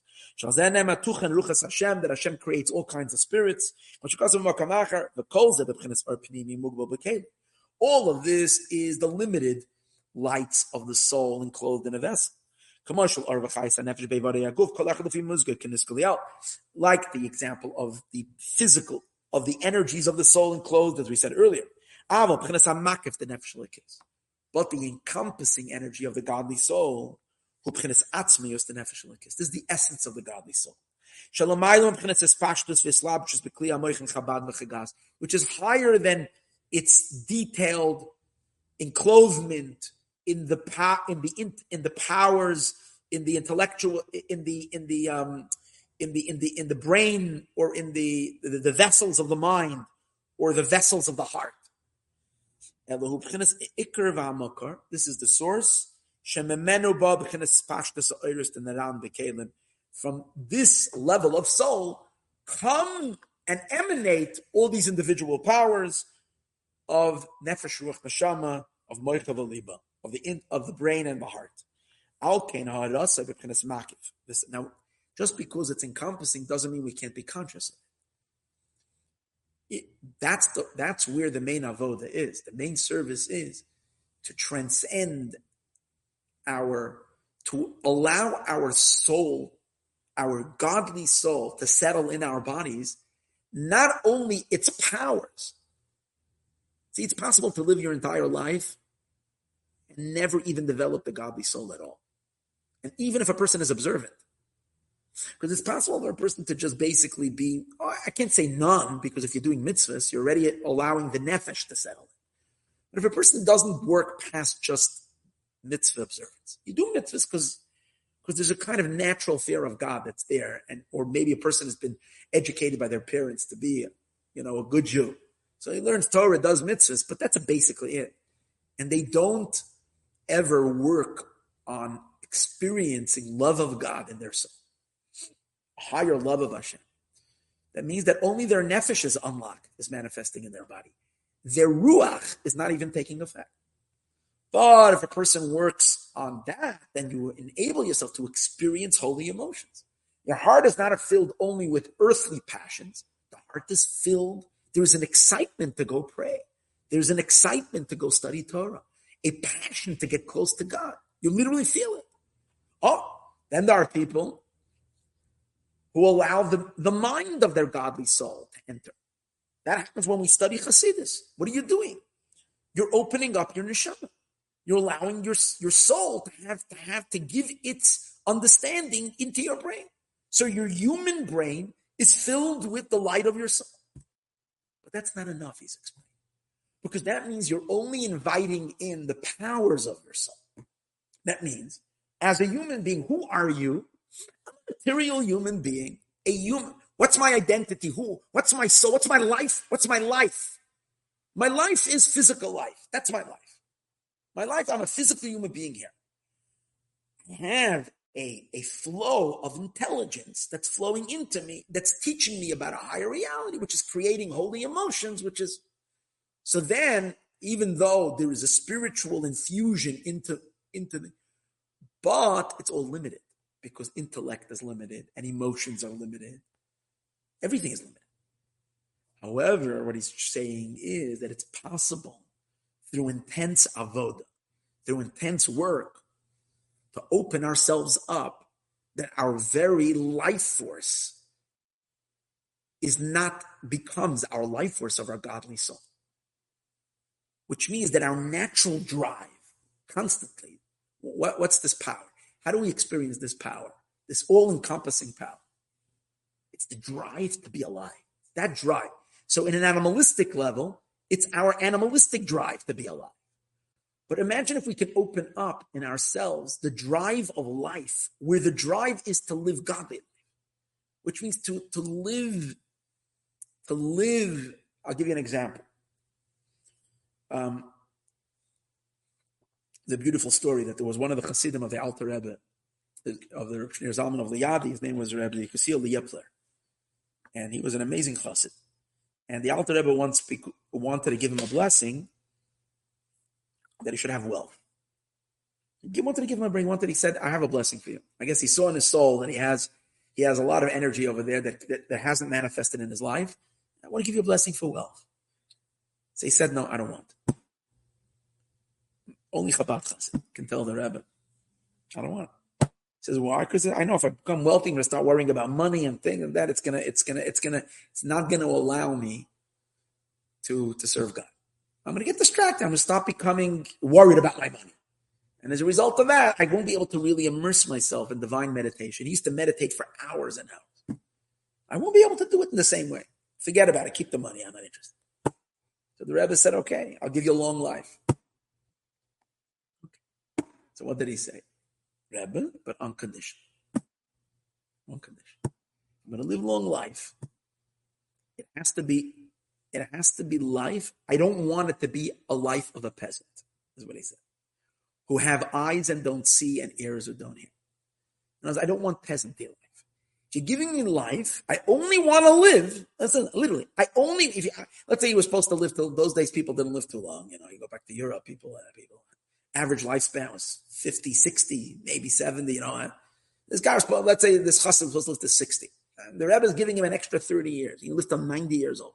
I don't know how long he lived in the end. Giving him long life. He said, if those 30 years, my life is going to be life not about God. It's going to be just I'm living and I'm eating and I don't want that life. To him, that wasn't life. It's not like, because to him, his godliness was not just input. To him, it wasn't life. His life force meant only living the life of his godly soul. So he says, "Rebbe, if you can guarantee me that my life is going to be the life of my godly soul, then albeit I want to live alone.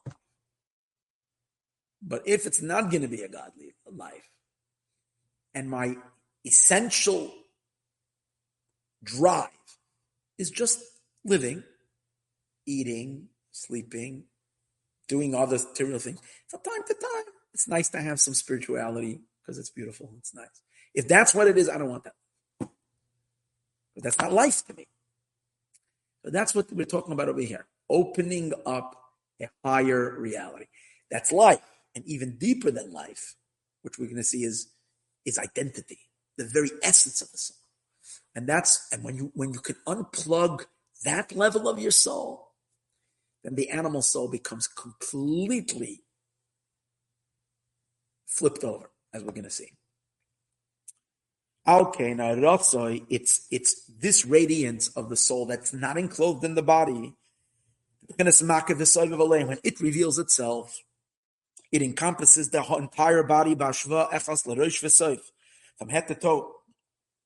Without any division. Just like physically, our life itself is equal in the entire body. Spiritually, the soul life is also all-encompassing. Now, in Perek Vav, he says, and now we'll understand the difference between the love of loving God with all your soul, loving God with all your heart is called or pnimi, internal light, and even loving God with all your soul is still called or pnimi, and the real love of Hashem, which it means or makif, the encompassing light, your very life force, is b'chol ma'odecha, with all your might, as he explains. Chinas naram, b'chol nafshecha means with your nefesh, ruach neshama, b'moicha, the liba, with your heart and your mind. Haba b'chinas hagbola ma'oid, it's very limited. Rakafi erech hagbola sakelim, it's only limited according to the limitations of the vessels. The moicha v'liba, how much our minds can understand. However, there's a much deeper level of love. When a person opens up their soul to what's called the great love, which means a much deeper level of soul that is not limited by any vessels. It is an encompassing light. It's not limited by the vessels of the mind. An example of that love, of a hovering love, of a higher energy, is the holiness that is acquired when we have 10 Jews together, we create a quorum. So we know that we're always supposed to pray with a minyan. And way better than praying alone. You try to always go with minyan. Why? The sages say because when there are 10 Jews together, the Shekhinah dwells there. So what does that mean? If the Shekhinah dwells, does that mean that everybody's suddenly you walk into a minyan, suddenly the God is there, so there must be such an incredible energy in everybody's mind. Everybody's understanding must multiply 1,000,000 times. The emotion suddenly flare. It's not that way. Most of it goes subconscious. Why? Because we're not dealing the 10 Jews together, getting together, because there's the Or Makif, everybody's soul as an encompassing their soul. When 10 people match together, the energy multiplies and the divine presence is there, but it's something that is subconscious. We don't feel it. But it could help you in your prayer. Because if you do open yourself up to the subconscious levels of your soul, if you're davening with minyan, it's kicking on a much higher. It's much stronger. Because it's not just your encompassing energy, it's the encompassing energy of everybody together, merging together, and when it's 10, it has superpower. The Shekhinah dwells. Because inside the Yechida, of this encompassing dimension of our godly soul, dwells literally God. And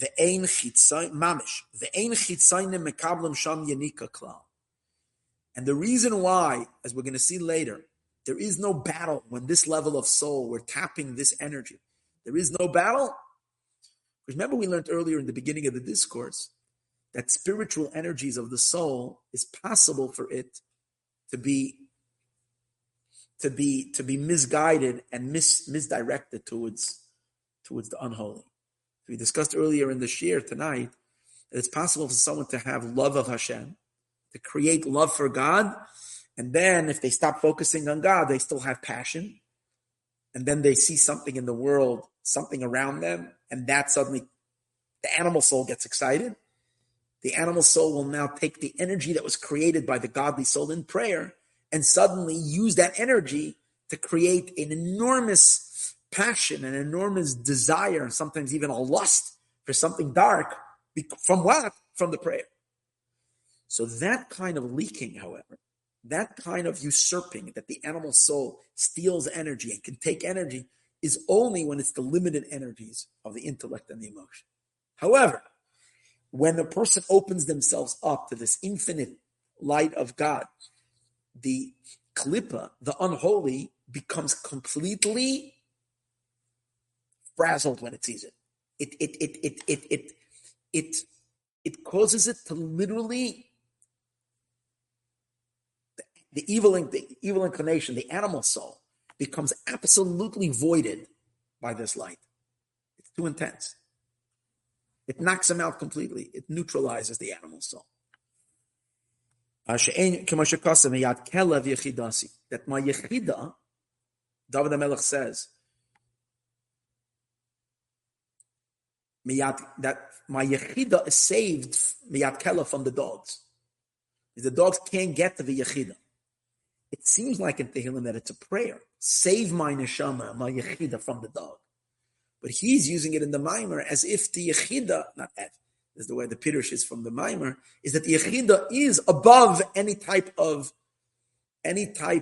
misuse. And this is also what we say. Gamki elech begate salmaves. And we can understand why. Let's understand something. If I'm loving God because of my perception of God's greatness, my understanding, so we understand that that's your energy. It's not God. It's our energy. It's because we have a certain appreciation and of our mind in the awesomeness of God.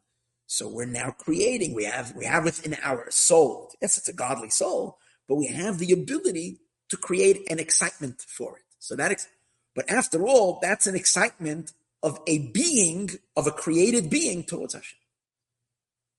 So a created being's energy could be usurped, could be misdirected.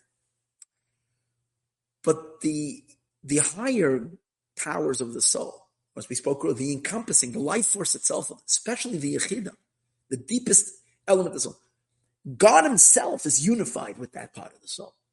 So that energy is purely divine. The unholy cannot attack God himself and take that in, because it's God, it's Hashem. So over there they get electrocuted. So they wouldn't dare try that. As we also say, Gam ki elech, King David also says in chapter 23, Gam ki elech, even when I go, the gates almavis in the shadows of death, the valley of death, lo yireh, I'm not afraid of evil. Why? Ki ata imadi, because you're with me. What does that mean? Because if I know that if godliness, if Elokus is there, the Klippa runs. Da Shechinta. This is the Shechina, the Shayeh Areshe. The Zohar says, and when it says, I'm not afraid because you're with me, is because the Shechina dwells in everybody's head. So here's the thing. People who allow that Shechina that dwells above their head to that Shechina light that dwells above their head to enter into their consciousness to a certain degree, then that light that's above their head literally shines through their face. And as a result of that, animals are afraid of that. There's a tzelem elokim. There's a godly reflection on the person. Even the most vicious animals will run. As we know, they can't harm a person if they see that godliness. If a person does not settle their godly soul into them, so even though it's above, but it's not reflecting on them, so this dangerous animal is not afraid of the person. He's not necessarily afraid of the human face. He's afraid of the godliness that's now radiating. The benash, if the makif of yechid, that's why we know tzaddikim who live with these consciousness on these higher levels. On this level, it says, that a person walks with the tzelem. It's referring to the tzelem elokim. Tzelem means the image of God, which it's explained that the tzaddik of tzelem, there's three letters here, tzaddik lamed mem.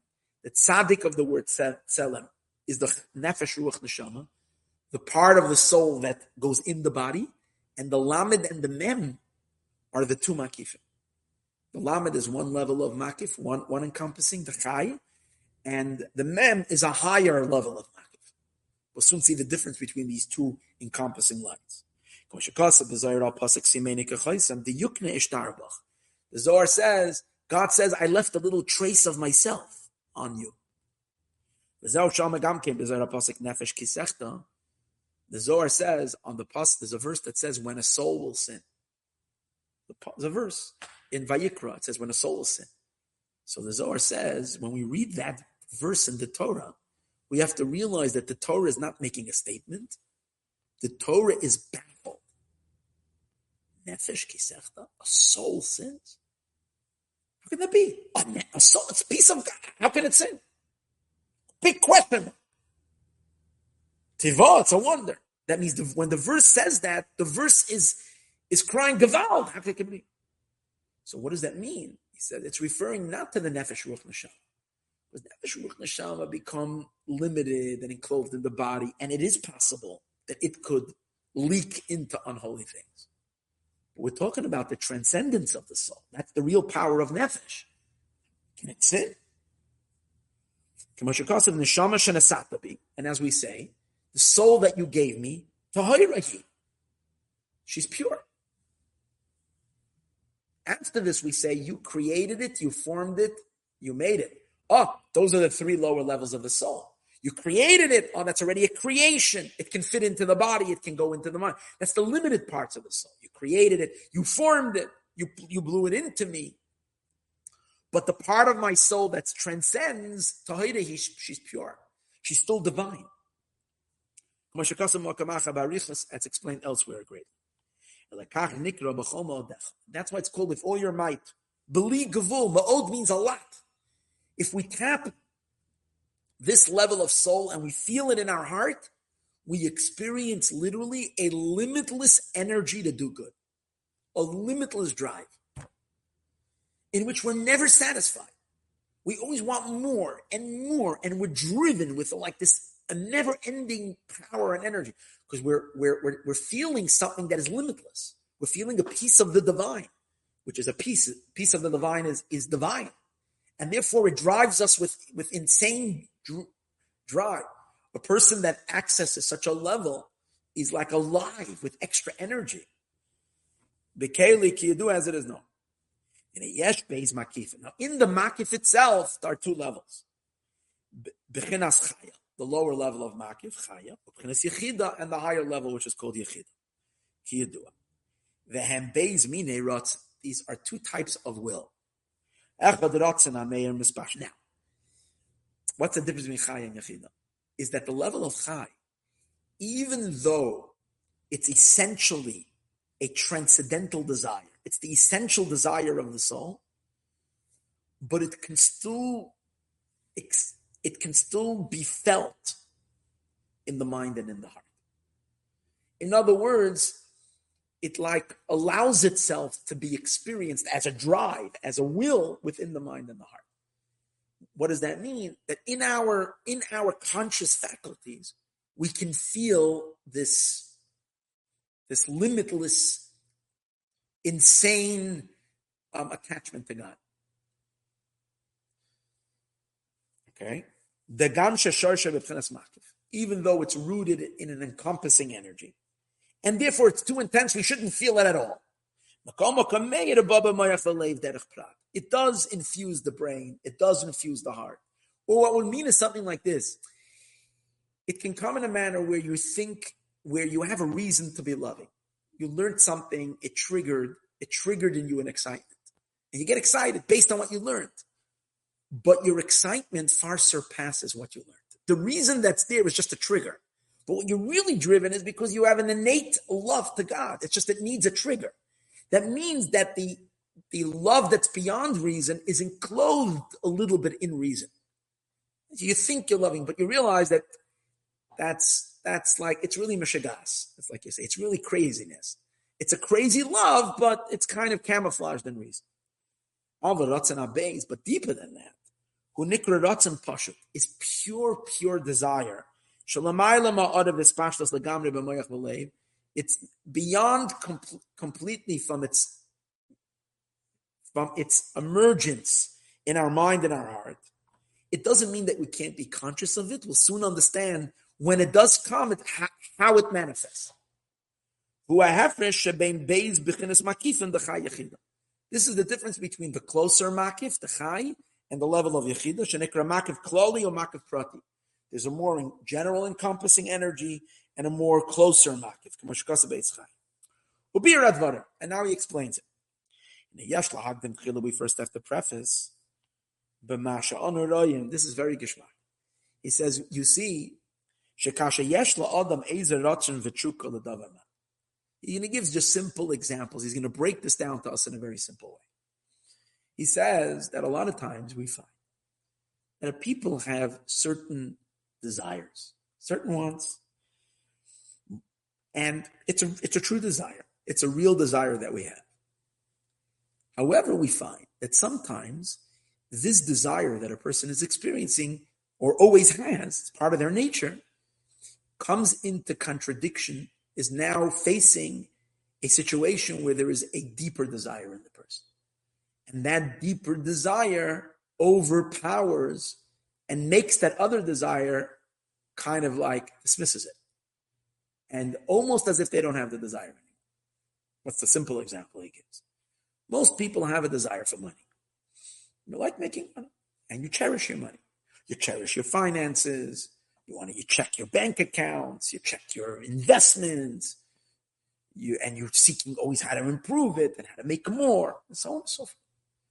Because money is important. Money is life-sustaining, so on and so forth. Money gives a person prestige, and kind of at least they imagine it gives them safety and security.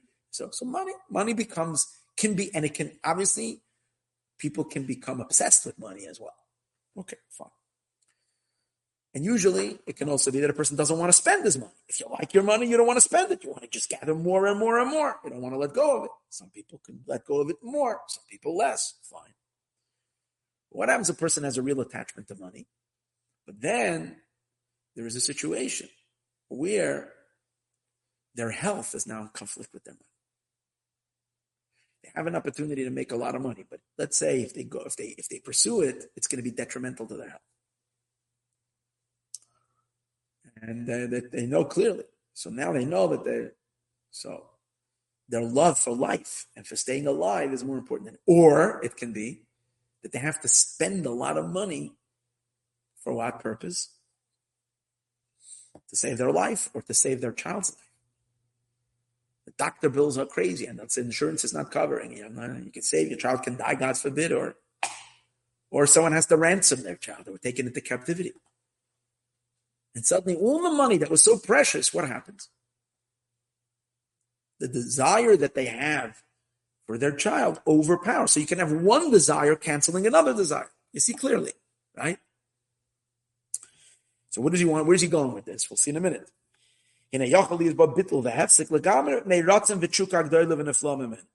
So we can find that there can be a nullification and an end to a desire and a desire because of something that's much more wondrous, a desire that's far more stronger. When it contradicts the other desire.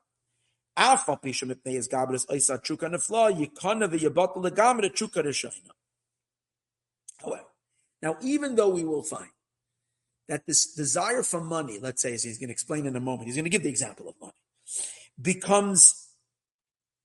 surrenders itself, and maybe goes out of a person's heart completely. And so much so, as if you never had it.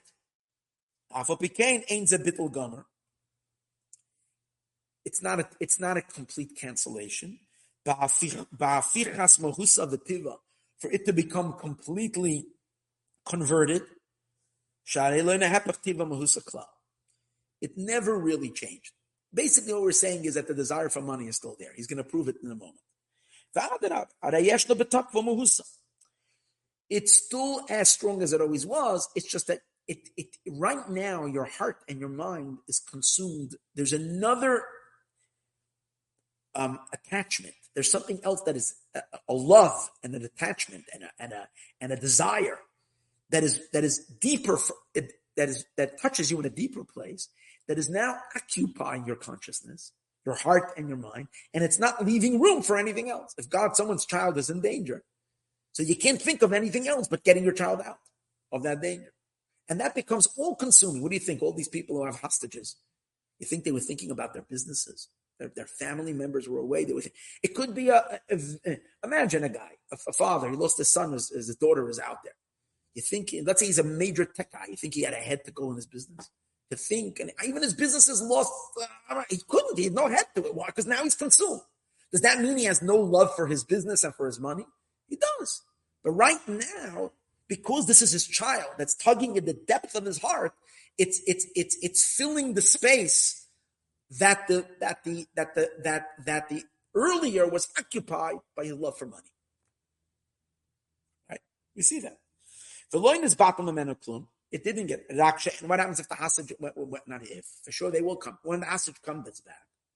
It's reunited. So for a week or two, you're still recovering from the ordeal. Afterwards, he's back in his business.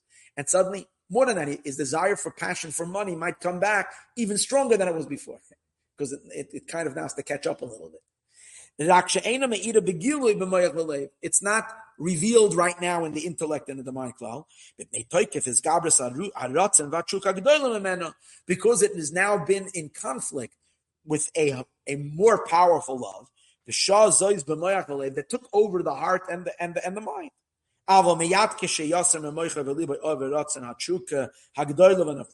If for whatever reason this higher desire and will that's far more wondrous and more powerful will leave this person's heart because it's not necessary right now. It will return to its earlier state, begilui gomer, and it will be fully it will re-enter a person's consciousness completely. Kamoishu believe bittel, like it is without, as if it was never canceled. Afila koshu. He says it can come back with the same exact vigor without it being diminished even one bit. That means that when it was canceled, it wasn't a real cancellation. Like hefsek, it was a temporary pause. It was right now, it was paused because there's more important business. And what it means is, even when it was stopped, it wasn't inherently stopped. It was it was not given expression. It's still there in essence. This person's desire for money, for power, for fame is still there. It's just it was not given an ability to express itself because the vehicle of expression is in the heart, and the heart was preoccupied with something that right now takes precedence over that particular thing. שגם בבחינת מלחמה וניצוח, גם שמנצח הרצון הזה לרצון ותשוקה קודמת עליו. Regarding the victory of this, now the reason he's going to use victory over here is because when we are talking about the desires of the animal soul, the physical cravings, versus the godly soul's cravings. So let's say you're praying really well, and you're creating a much deeper desire in your life, a desire to collect to God, and for during prayer, it completely pushed out all other desires. And now your heart is filled just with a spiritual crest and a yearning. Doesn't mean you have essentially converted the animal's cravings. It's still exactly as it was before. It temporarily is paused because the godly soul is drumming its drums right now in the heart and in the soul. Because it has now prevailed over it. It's not a real bittul. Even if it's temporarily overpowered. Essentially, it was not nullified. It was only subdued. For it not to be revealed. It silenced it as if it's not in existence, but it doesn't mean it's not there. Is a real psychoanalysis that he's doing over here. It will come back, it will be there. What it means is that one desire was subdued by another desire. It was brought to submission, but not to transformation. And it wasn't transformed. And here he gives the example with money and the other thing. When a person has a desire and he desires, and he has a very strong desire for money, to profit a great profit, or to make a fortune. But it comes into conflict that if they're going to go ahead with this business deal, there are some shady people involved.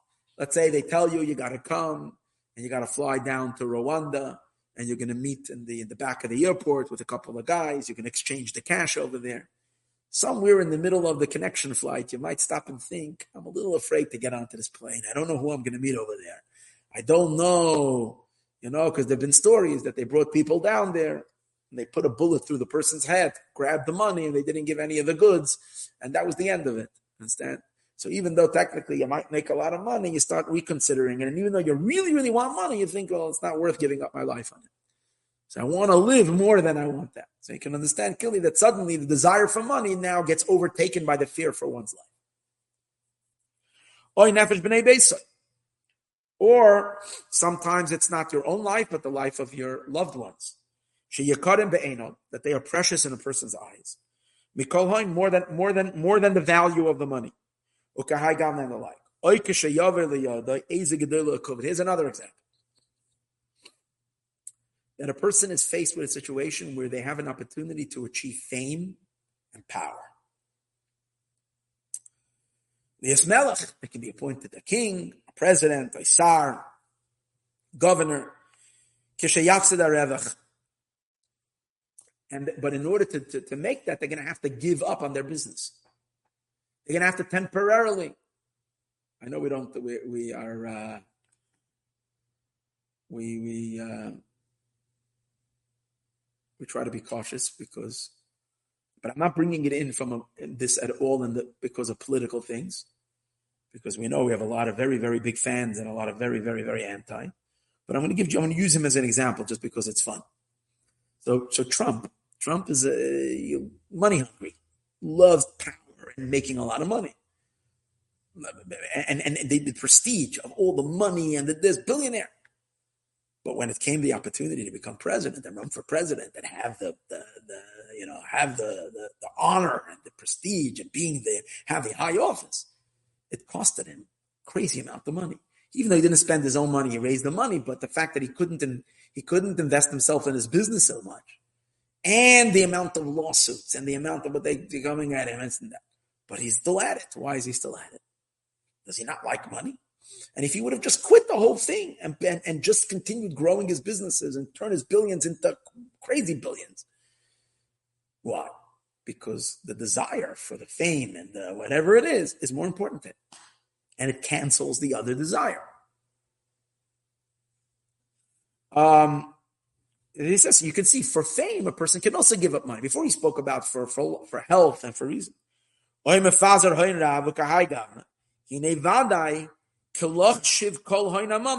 Suddenly all the money becomes meaningless. Regarding in comparison to the greatness and the honor sheyasik that he will attain, and the person can disregard all desire for money in compared to the much greater longing, which is the great honor and prestige. However, this doesn't mean that there's no more desire for money. It's not like the desire for money has become literally nullified. What's the proof that the person still has a desire for the money? You might think right now you've given up on the money, all you want is prestige and honor. Because when it still hurts him when he knows that he's losing. When he's getting sued and millions of dollars have to be spent on lawyers, and it hurts him. I have no doubt it hurts him because he likes money. I'm not blaming him. I'm not talking about anything. I'm just saying a person likes money. So even though it's worth it to give it up because it's considered nothing compared to prestige, but still, it still causes discomfort. Because the desire for fame and prestige is so powerful, it quiets and it silences and it subdues the desire for money temporarily. To the point that you're not feeling it at all. It's as if you don't have a desire for it. It's still there in the subconscious. It's just not finding expression right now. As we said earlier, and all of this is with Beisha Kol Iker told us the reason for this is now he's going to explain the reason for the limitation in one desire canceling the second desire is because even the desire for prestige and the money is still a limited desire. So a limited force will not destroy completely the other thing. It has a measure. It has a limit. These are limited desires. They're not infinite. And because they're limited, according to the vessel. I'm sorry, no. He's explaining. The reason why desire A is going to move away for desire B is because desire A is limited. It means how much you love money, but to what degree? It has a limit. What's the proof? You can love your children more than your money. It means it's not an infinite desire. Then you can't love anything more than it.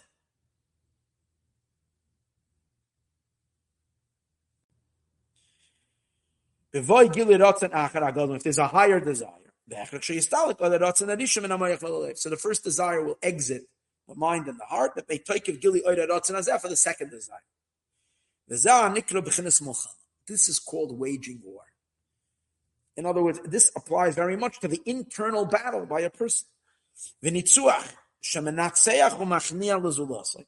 And one power is subduing the other one.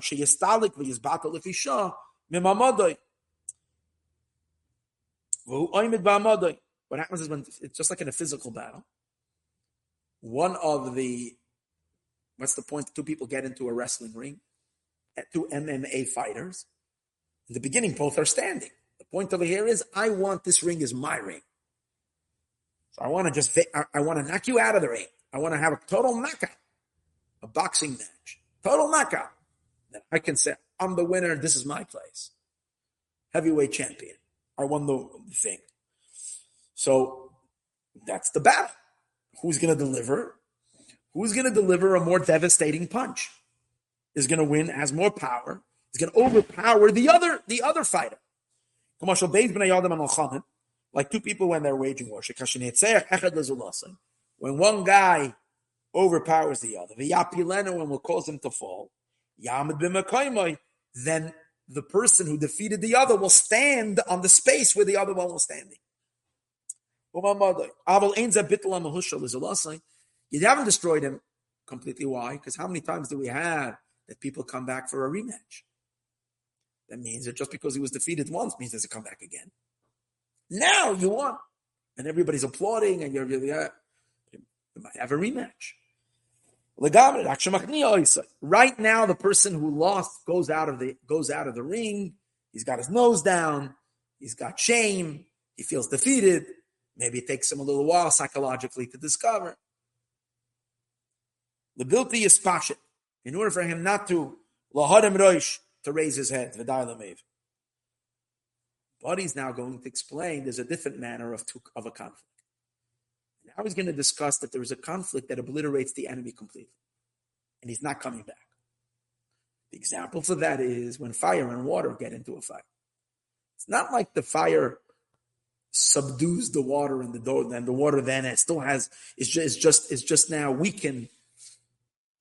If the fire subdues the water, means it drinks up the water completely. If the water extinguishes the fire, it knocks it out completely. It's a total knockout, and you're not coming back again.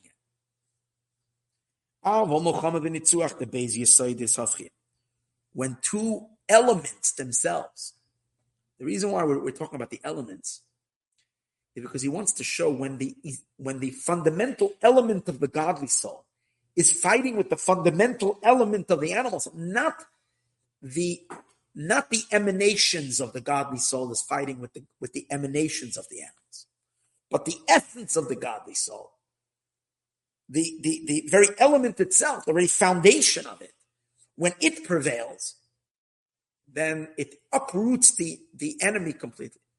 That's why he's bringing the elements of fire and water, which are called elements, fundamental elements. Like fire and water, this is not only submission, it's a complete conversion. When the fire will overpower the water, it will convert the nature of the water to become like fire. What happens is the water becomes steam. It becomes hot and steam, and it becomes it will be completely flipped over like the fire. The same as the opposite. If the water gets the upper hand, obviously, if you have a lot of water compared to the fire, as it is known with the integration of the elements, when one becomes overpowered or flips over and becomes included in its opposite, what happens is it itself becomes part of the other entity. The water becomes part of the fire, or the fire gets the element of the fire, I don't know how that works, becomes part of the water and it strengthens the water. I don't know what that means. Again, I don't know what the scientific idea that he says over here means. I'm not sure. And it becomes so converted as if it is part of the other entity. In other words, it becomes so integrated that it becomes one with the other entity. V'loy murkiv. It's no more even like there's fire inside the water. The fire is now dissolved in the water. The water is now dissolved in the fire. This is the real idea of integration. Ki yadu as it is not. However, when it's not that way, but rather one only. But now, in elements, you sometimes have fire and water don't get along with each other. So usually one beats the other. However, it says God can make peace between fire and water. And the sages, for instance, say that when we say the famous song, Oseh Shalom Bimromav, that God makes peace above. So the sages say, what does that mean? There are two archangels, Michael and Gabriel, Michael and Gabriel. These two angels, Michael is the source of water. Gabriel is the source of fire. Usually these two can't get along at all. They're two opposite energies. Yet God makes peace between them and they both tolerate each other. And God made a miracle like that also during the hail that there was, it says that the balls of hail that were falling on Egypt had fire inside. They were literally like bombs. So there were water and fire together. God made peace. So what does that mean? It's also tolerance. But that's not real integration. It's just that I'm tolerating. Michael tolerates Gabriel. Gabriel tolerates Michael because they're both in awe in front of God. The real integration is when one consumes the other and flips it over.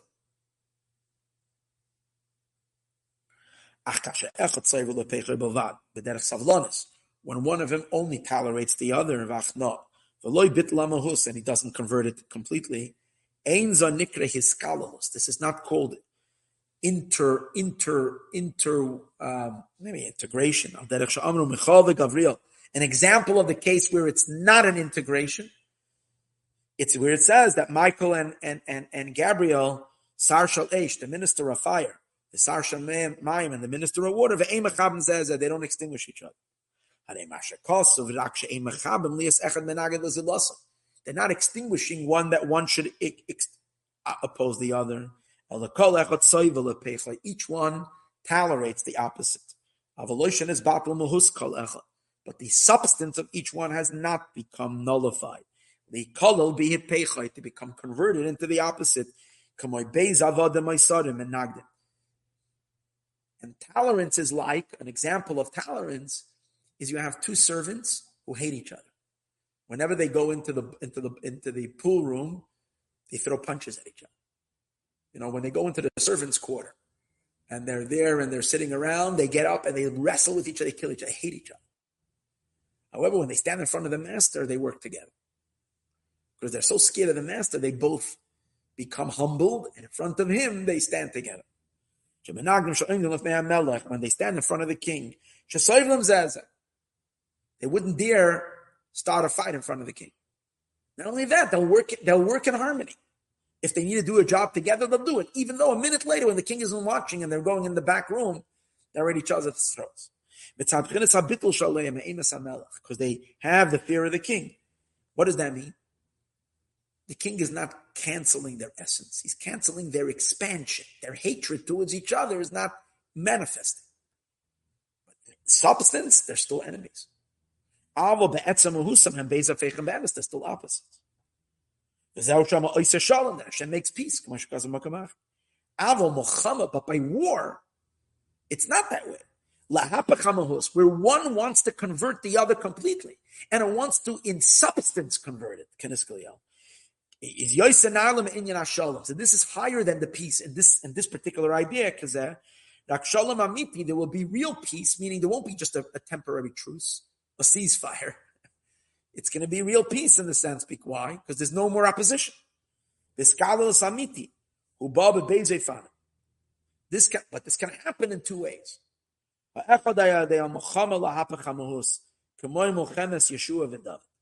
One of them is through war, but a war which the intention is that the enemy should be completely weakened, and then whoever of the enemy wants to surrender and become part of my team, good.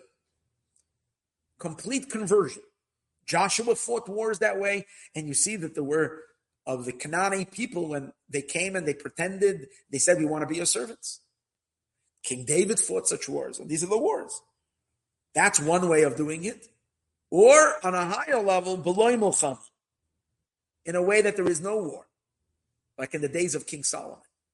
King Solomon had many, many enemies. In essence, the world was not ready to accept, the world wasn't ready to accept the Jewish people, even in the days of King Solomon. But because King Solomon's renown was so powerful, his name was so powerful, his wisdom was so great, that everybody was scared of him. They didn't even lift a finger. They didn't even have to subdue them. You didn't have to fight. Like in the days of Shlomo, and for sure in the days of Mashiach, where all evil is going to be subdued without a war. Stated elsewhere. But going back to the idea, that there's two types of war. One type of war is a very superficial victory. You're not winning the war, you're only winning the battle. Is only to have a momentary victory. Labilti Yispashit. That part, one side subdues the other one, not allowing him to get his way. Levad. But he might come back tomorrow again. But not nullifying it or completely abnegating it. That's called a real Iskal Keniskal. The second level of war, a type of war which is far more intense and thorough, where the intention is to convert, and to nullify the substance of the evil completely, or the other side. It completely drops its opposition, and even more than that, it starts becoming, it's like a country that conquers another land and then actually makes and annexes that territory, and that territory becomes completely assimilated into the country.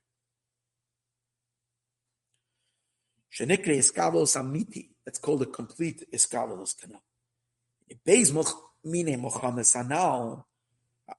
Now these two types of wars, now it's amazing.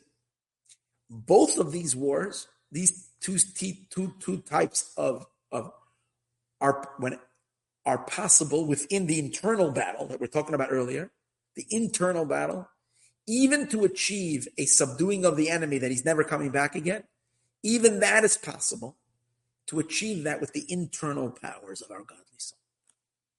When the firing of the guns of the godly soul is coming from the internal powers, there's two levels. You can achieve a winning of the battle, or you can even achieve a winning of the war. However, it's not completely thorough. We'll see so. However, higher than that is required a introduction of the transcendent powers of the soul. And we'll see why in a minute. When you have two wills, it's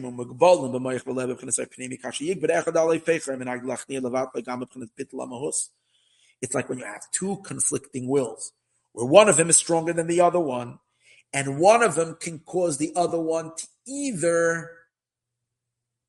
either surrender or even to flip it over. So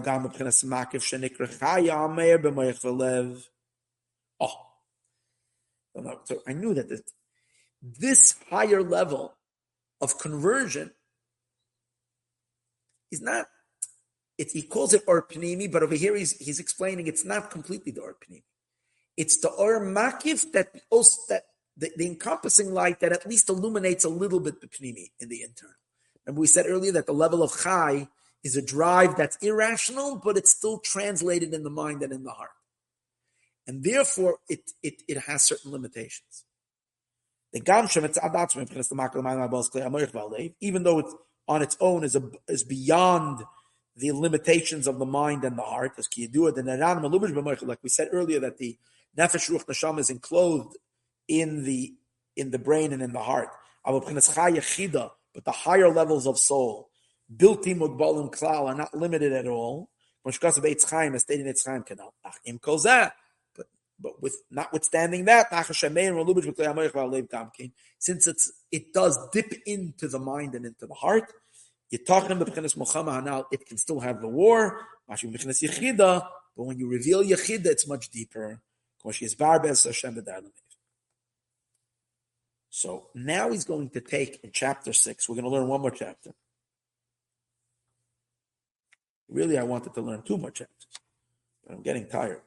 They're very long. You see, the Mittler Rebbe is different than the Alter Rebbe. Alter Rebbe speaks very short, concise. The Mittler Rebbe talks at length. And as a result of that, especially when I'm giving explanations, and plus you have to read all the words, it's a lot of talking and a lot of words. Now he's going to translate this into the internal war of the soul versus the animal soul. The conflict between the godly soul and the animalistic drives in a person. The 2 types of love in which we say, all your heart and all your soul. The sages say it means with both your inclinations. This is the idea to subdue the animal soul, or even to convert it. To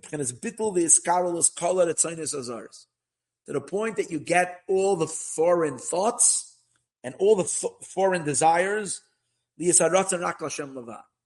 A person manages, this is a high level, a very high level, that they kind of wipe out all other desires in their body. The only desire is for God, for living a godly life, for fulfilling God's mission in this world. That's it.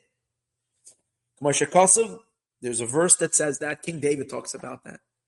Mili bashamayim, what are you going to offer me of heaven?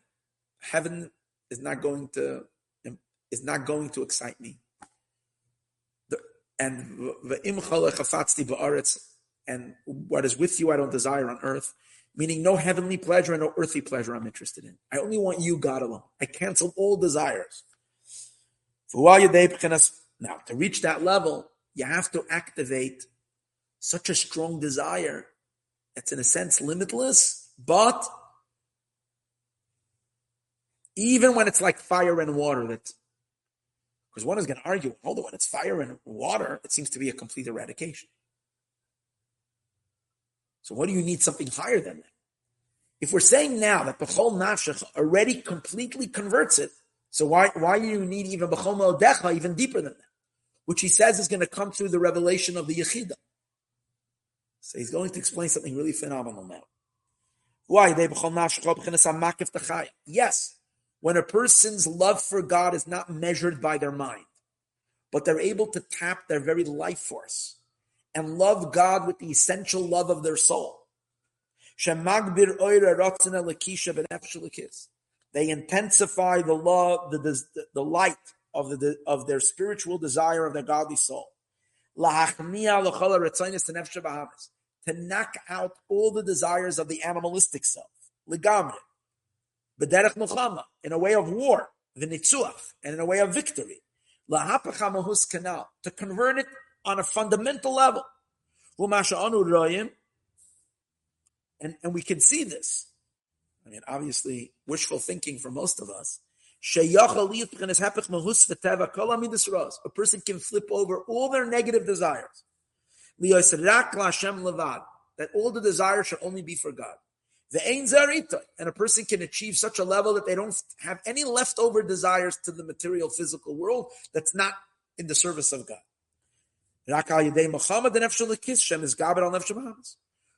This can come through daily meditation and through constant prayer and reaching an intensification of the godly soul that prevails over the animal soul. B'shas atfila, the time of doing this is during the time of prayer. Sha'az shas krava, that's the time of battle. Keniska, as we said earlier. However, we'll see in a moment, as if you're doing it in a way of battle, in a way of war, even if you give a complete knockout punch, and you've done it in a way that your opponent will never even dare to think again to ever do a rematch. It's like getting hit by Mike Tyson. Forget about it. You're done. Never coming back again. But it's still, you'll see in a minute. The great love of loving God with all your might, that's bringing forth not the lower encompassing energy, which is what delivers this devastating punch, godly punch, but something much deeper, bringing forth the makif of Yechida.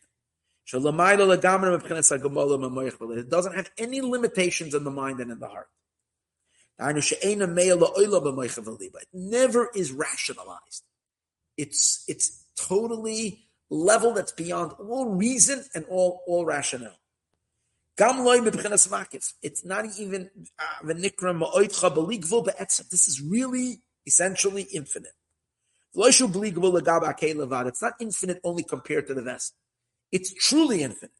Over there is no war. This is the real experience of self-sacrifice. Giving yourself over to God completely is to be able to uncover this deepest core dimension of soul that is above the body, above the encompassing energy. It's the encompasser of the encompassing, which is the ultimate, this oneness with God. And when you achieve that, there's no more war at all. But we still need to explain. Didn't we say earlier that fire and water can cancel each other to the point that it's converted completely?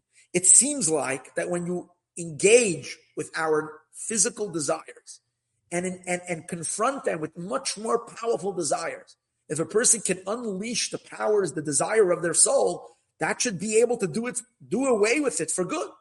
And we say it does. So what is the advantage of going even deeper? So he's going to explain something really interesting over here. Obira Dvarim, and Yedu it is known. The Yesh Beis Mina Mesiras Nefesh. There's two ways of, we say, Mesiras Nefesh is a very high, lofty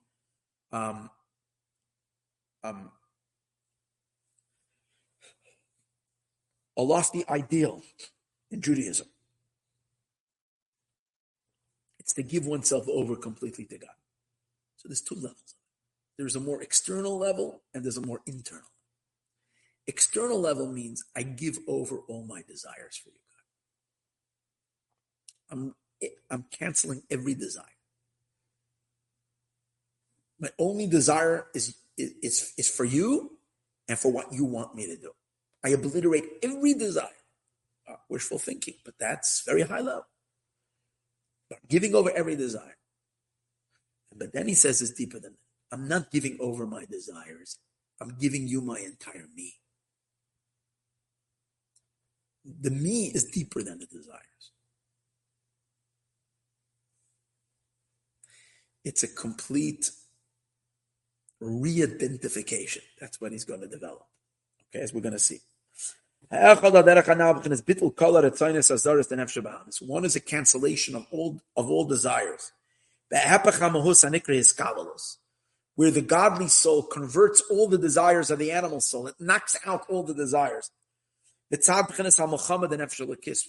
Coming from the battle of the godly soul, that wages war with the animal soul. You introduce into your body, into your physical sensations, the desires of the godly soul. The burning, relentless desire of a godly soul. If we don't darken our godly soul through sin, and we allow our godly soul into our body, the passion and the desire into our consciousness, the passion and desire that can be so spectacularly intense that The animal soul doesn't stand a chance. It burns out. It's like one fire burning out all other fires. And it's so intense, it's so intensified, till reaches a point that all other desire will become completely null and void, and it will even be converted, as if it doesn't have any more of its earlier existence. It joins along with the soul. It too wants to be part of that party. And it becomes disgusted with all material pleasures that are not for the sake of God and holiness. And all it wants is just a connection to God. And all it chooses is attachment to Hashem. This is a radical transformation of what he was all about till now. Kaniska, as we said earlier. Okay, so it seems perfect. He's like pulling this and pulling this. I'm getting impatient. Okay, so it's already done. So what's the story? However, he says, here's the line. That even when one accomplishes this, that their animal soul became canceled and converted, so to speak, what happened is it's not an essential conversion. It's a conversion, but it's a conversion because it was overwhelmed by a power that completely cancels it because it's so much more than it. But it's not an essential change. What does that mean? Al-Derech Dugma gives an example. Mebittel tipa b'yam. If you take one drop of water, take this cup of water, and I take a ride and I go down to the, probably take me about half an hour. We go down to the closest beach. I go to the Santa Monica Pier. I go over, I take this cup of water and I pour it into the Pacific Ocean. So this water now became canceled. It's canceled. It doesn't have any existence anymore. Now there's only the Pacific Ocean. There's not the Pacific Ocean and the water of my cup. It's canceled. Well, how was it canceled? Because there's so much more water in the ocean than what I have in the cup. Is it really, really fundamentally canceled? No. Why? Because hypothetically, if I would be able to pull this water back out from the ocean, it can still be. It's still in existence. It's not there. It just gets so mixed with something so much more, it's as if it's not there. It's as if it doesn't exist anymore. And then it can be even a better example. Because the truth is, this is also a good example, because the seawater is salty water, and this is fresh water. So would it be possible to find this fresh water that I poured in and pull it back out? Now it's all salty, but no, if it would be, hypothetically, we can't, but if it would, fine. But he gives an example. If you took mayim marim, if you took bitter water, the mayim mesukim, and you poured them into bad tasting water, and you poured it into a huge, huge, huge cistern, or a huge, huge, huge tank of delicious fresh water, Fiji water, like I like talking about Fiji water. So a big, huge tank of Fiji water. Put in just one little bit of bad tasting water, foul tasting water. The water has now become sweet, meaning sweet, not sweet, but fresh water. The bitterness went away. Because it became overpowered and because it became so nullified because it's so little. Like one drop in the ocean. Because there is so much sweetness over here, you can have so much fresh water that it takes the bitter water and it converts it.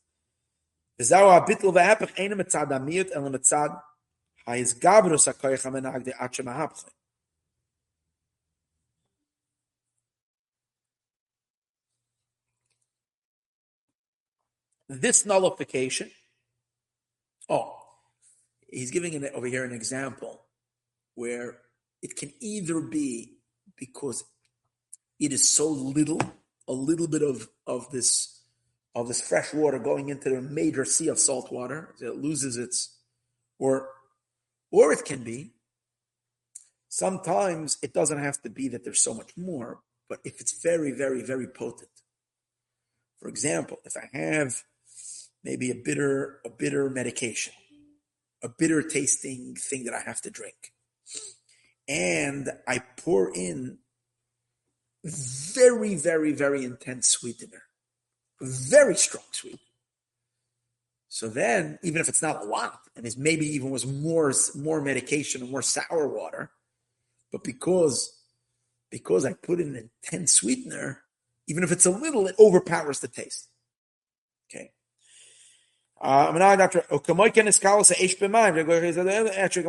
Okay. And so it is, this idea. And then he didn't get to the end. In the end, he's going to explain how hypothetically, if I would be able to take the sweetener out of it, the water that was there is still the same taste. It's just it's overwhelmed with the sweetness. If I had a machine that can take the water and filter back out and take the sweetener that I put in, take every drop of that sweetener powder that I put in, this crazy strong sweetener, and I take it all out, hypothetically, the water is still the same water. It's just that in an all practical experience, you don't feel it, that bad taste, because the sweetener completely overtook it. But first he's going to apply this idea where something becomes canceled by something else because there's so much of something that it cancels it. It seemed like it obliterated it completely, but it did, but not essentially. It's now part of the sweet water. What happens is the entire water becomes sweet. But that's not because it became sweet. As we said before, hypothetically, if you can take out the sweetener, the water will still be what it was before. It's just that because it's so mixed, you can't take it out. And the sweetness is so intense that it overpowered the bad taste of the water. The bitter taste, the bad taste of the water.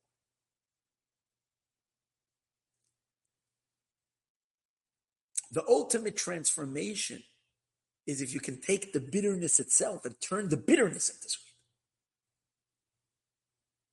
Not because there's so much. So here's the thing.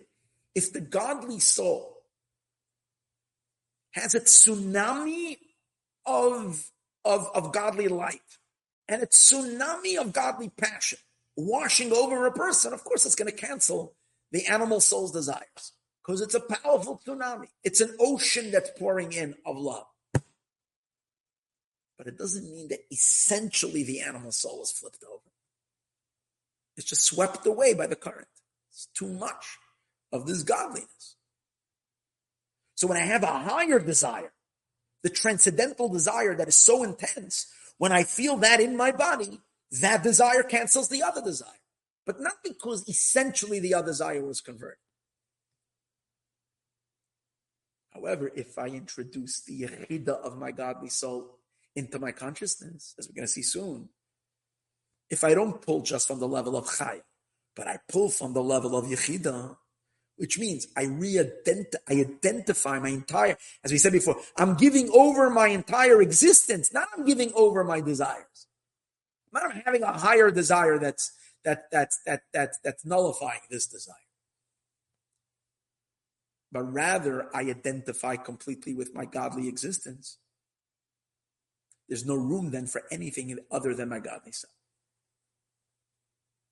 On that fundamental level, everything flips off. Game's over. Obviously, to reach this thing, it's quite a task.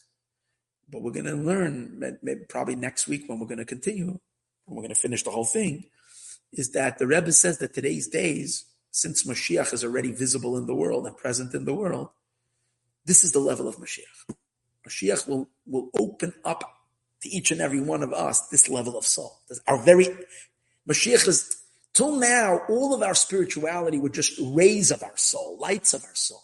Our soul, the essence of our soul itself, had never settled into our heart. And once Mashiach comes, and we will experience ourselves with that level of the very substance of our being is godly. That's like it says in the days of Mashiach. Hashem says, "I will flip the nations over."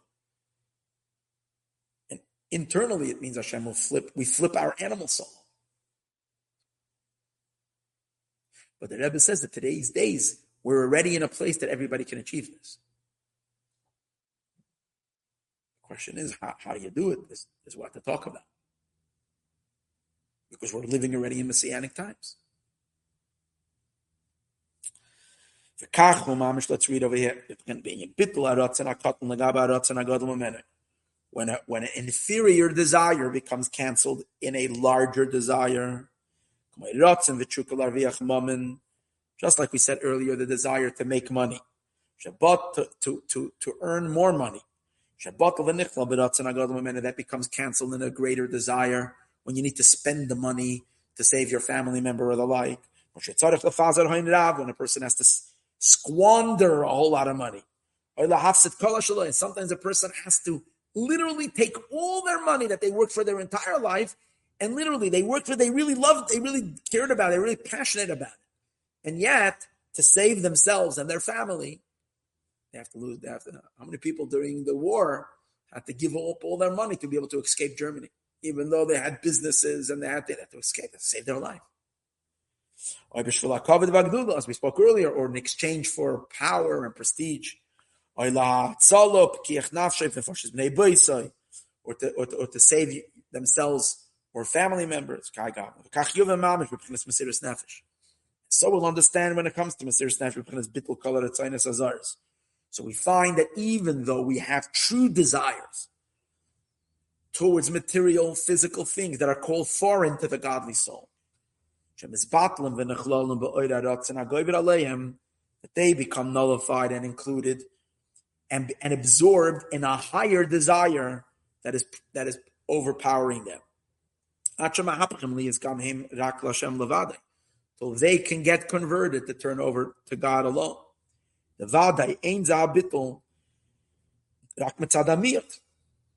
Now, the reason this bittul is happening, the reason why the animal soul is surrendering and canceling its desires is because it is become overwhelmed.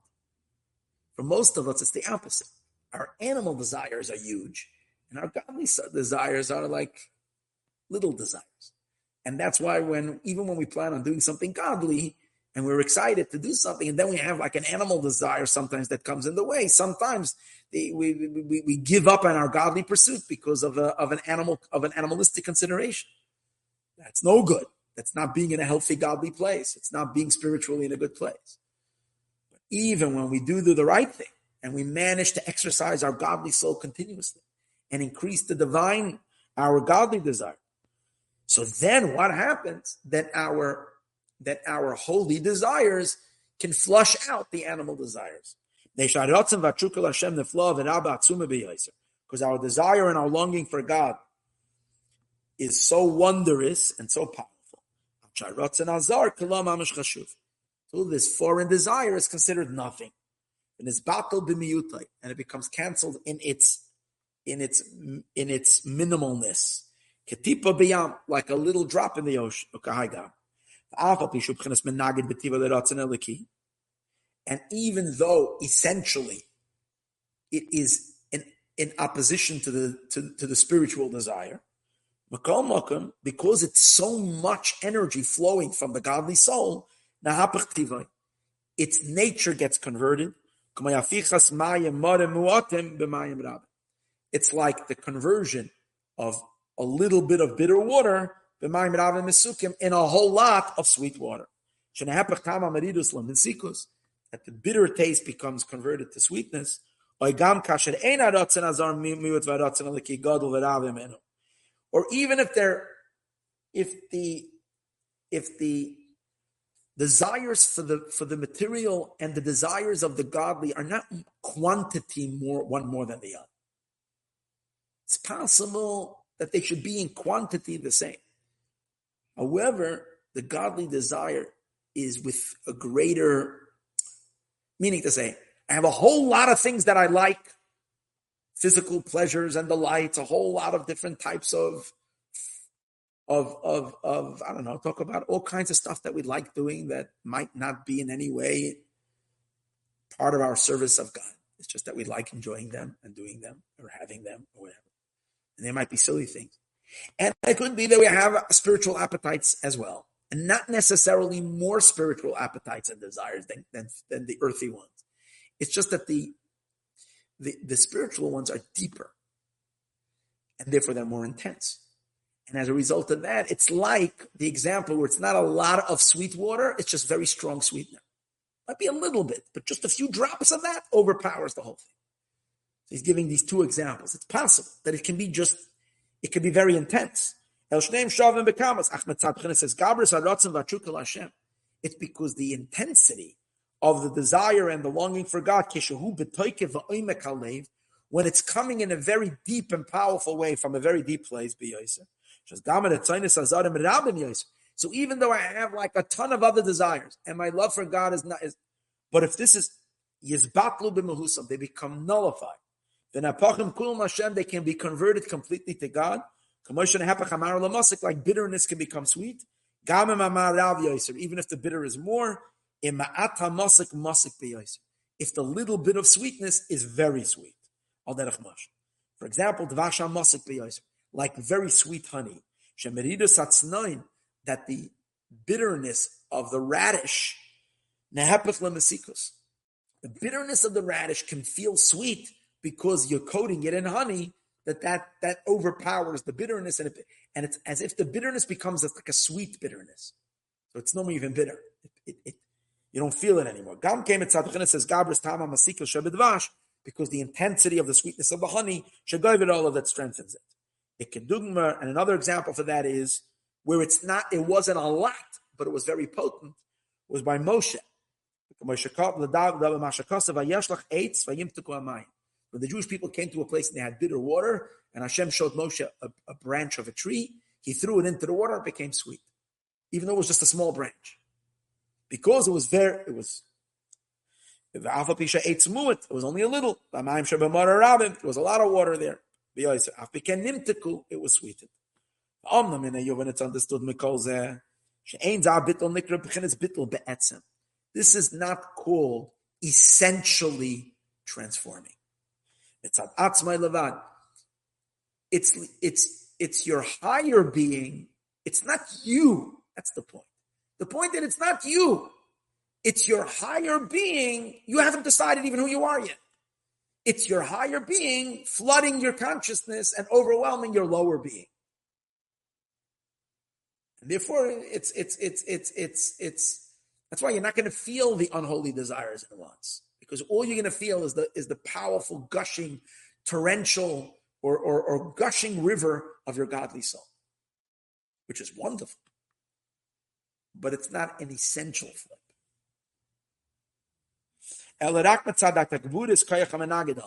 It's only happening because the sweetness, the honey, is overwhelming the radish. But the radish is essentially a radish.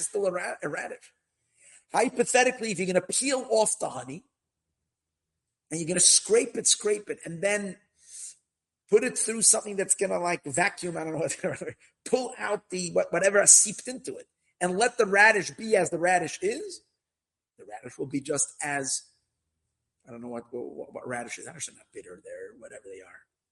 Tart. Until it converts it. It's only at the time that this greater power is now overpowering it. But when this higher power will be taken away from it, the Yelech will go away. It will reawaken the energy and the power what was there before, Hamenagid, that was on the opposite side. It will return to its original state. And the proof to that is when things become converted by something opposite, like bitterness and sweetness,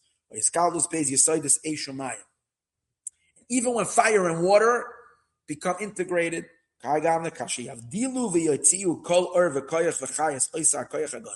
if in a scientific lab they can re-extract the water from this fire, you will return the fire to its original state. I don't know what he means by that. And also, if you can re-extract, that's the fire and water. I don't understand it. I don't know exactly the chemistry of these things. Until it goes away. If you can take one out after it converges with the other, the previous state will be completely reinstated. And the weak one, who was so weak, and we thought he was gone, Yomer Gibarani, he's going to say, I'm strong, and he's going to be just as stubborn as he was before. He has remained exactly as he was. He hasn't changed in his substance at all. Because if you will extract all the sweetness from the honey, the bitterness of the radish will remain exactly as it was earlier. Also the water, even the sweet water that already sweetened the bitter water, if you take out all the sweet water, the bitter water will still be the bitter water. If you can take it to a lab and take out all the water that mixed into it, they're going to remain exactly as they were before. Same as with fire and water. Same as with fire and water. I don't know what he means by this. In a piece of wood, if you take out all the fire that was in it, the water that was there, you will find it still there. It didn't really change. So psychologically, in a person, when our negative impulses become converted by a powerful spiritual desire, it might feel as if it's gone. We might think it has completely been canceled, but not essentially. This is only at this time. For example, the example for that is the enemies in the days of Shlomo HaMelech. They were allies. They came to the Jewish people. They came to study wisdom from Torah. So you would think the world flipped over. There would be a holy, godly world forever. No. King Solomon passed away and everybody went back to being who they were. Because the influence of King Solomon's tremendous light in which he captivated the entire world, once it was returned, people went back to being who they were naturally. When Mashiach is going to come, it's never going back. Why? Because Mashiach is going to flip everything over from its essence. That's the depth that we're talking about over here. Because over here, it's not going to be Mashiach. It's not going to be one power overwhelming another power. The very substance of reality is going to be revealed its truth. Not a higher pull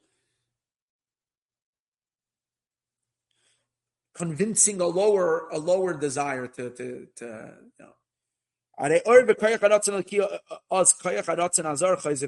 and that's why when a higher power in our being overwhelms a lower power, when our godly soul overpowers our animal soul, it's not a real change. But this is also called, when a person achieves this, it's called sacrificing, because as long as a person is in this condition, they have given over all desire. They have no more desire for the physical, no more desire for material pursuits. The only thing that matters to them is loving God. And they think that they essentially don't have. You can even delusion yourself that that's the way it is. So you had, for example, Yochanan Kohen Gadol, Yochanan the high priest. He was a high priest for 80 years. And then something happened and he became an apostate. He became a non-believer. He became a wicked person. It means that somehow his godly influence disappeared so you see it's possible. And it's called Mesiras Nefesh. The reason is at the time that the godly light is shining brightly, this battle kol koyach haratzon hazar. The entire foreign desire became at this time at least nullified. And it itself also becomes part of the sweetness. The animal soul itself rejects and is disgusted by the evil, but not because it is that way, but because it's just swept away by the godly soul. And it chooses good. It's not its complete Mesiras Nefesh. You're giving over your will, Levad.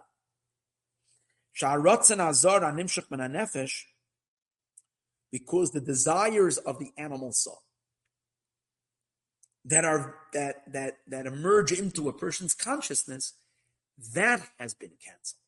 But the animal soul itself has not been canceled. Its expression has been canceled. But its identity has not been canceled.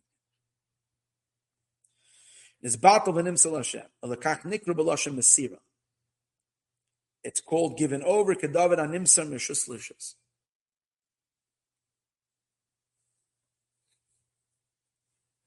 It's like, I'll give an example. It's possible in an abusive situation now. Thank God these hostages were only there 50 days. They tell the stories of these children that came back and the kids are scared to talk loud. It's so sad. Because for 50 days they were told they can't talk, they're scared. They're still scared. A lot of psychotherapy, these kids. So it's possible that someone is taken into captivity and held there for many years, and they've basically been deprived of every single thing they want. They have no desire, because none of their desire ever comes true, so they lose all desire. They don't have any ability that the desire will ever be lost. They get canceled by the desire of their captor, who completely controls them. So does that mean that they converted the person essentially? The person there's no expression ever of self, but there still is a self. It just there's no expression of it. Because it has been taught that any expression it has will be ignored and done the opposite. So it gives up on expressing itself. So in a good way, we can do that to our animal soul. But ultimately, it's not the right thing, because then you're abusing your animals. Because ultimately, it's a creature that God created, and it's just been silenced. So therefore, the way to go is to go much deeper than that. If you can convert the animal soul and reveal the godly essence of the animal soul as well, and it assumes a different identity, but it's not a different identity. It's its deeper, truer identity. That's a true transformation. That's a true metamorphosis.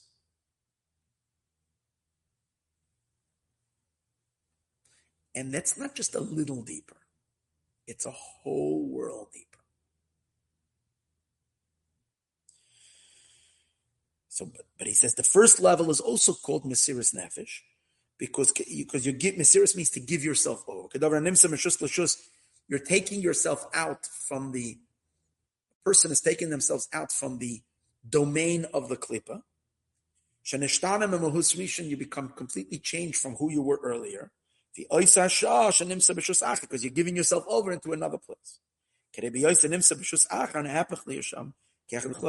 While the person finds himself in the other domain, he's acting as if he or she is part of that domain.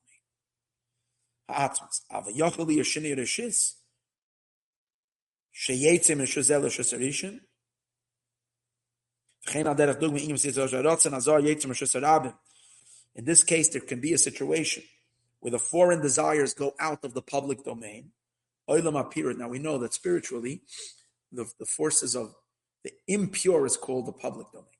God's domain is called the private domain. So going out from the public domain and going into the private domain.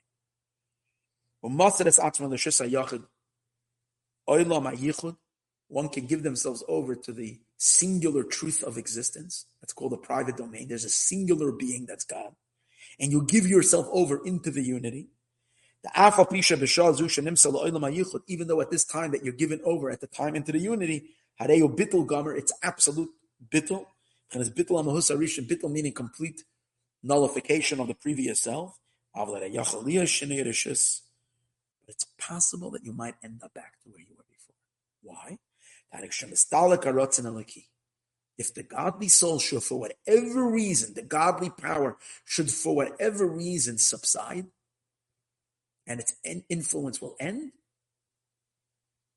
then the original state of the animal soul will reassert itself.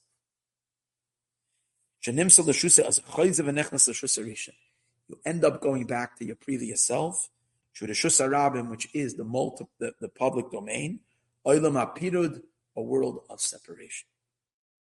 The natural soul will go back to its natural inclination, the nefesh habahamis of the animal soul, like it was before, if you should call inyan mesira, because its entire idea that it was given over, it's not an essential nullification. It's giving over its desire. Because something is dominating over it. At that time, the dominator. Now in chapter 8 is when he introduces a much deeper type of a connection. One that opens you up to a much deeper identity, which causes a complete transformation. It's messianic light. And this is the real level of Chassidus. Chassidus is meant, if you learn enough Chassidus and you study it deeply, it's meant to not to intensify your holy desires. It's meant to redefine you as an entire being, to open you up to a deeper reality of your own self, to a point where your very existence becomes the existence of your godly soul. And on that level, when you uncover on the level of identity, and there's no other identity to you other than your deepest self, that's true transformation. And when that happens, there's no war. There's no conflict anymore. And the redemption also happens without a conflict. In other words, not only is there no war after, the very method itself is not through arguing with anything. It's just about opening yourself. It's just about self-discovery as opposed to a fight and an argument. Because when it comes to desires, there's clashes. There's the clashing of interests. This is beyond that. As shall be Be'ezrat Hashem, studied and learned in the next class. I don't want to wait till next week, Thursday, to study this, because that's going to be before Hanukkah. Next week, Thursday, it's going to be Hanukkah evening already, first night of Hanukkah. And I'd like to teach a Hanukkah discourse. So I want to finish this one of the other nights next week. So we might have a double class. I have to finish it because it's such a phenomenal discourse. We still have Ches and Tes and Yud and Yud Aleph and Yud. There are 4 long chapters still to learn. And we learned only 7 chapters in 2 classes. Today we did 1, 2, 3, 3.5 chapters. Okay. This is really important. Take care, everyone. We'll see Mashiach now, so we will experience the complete transformation in ourselves.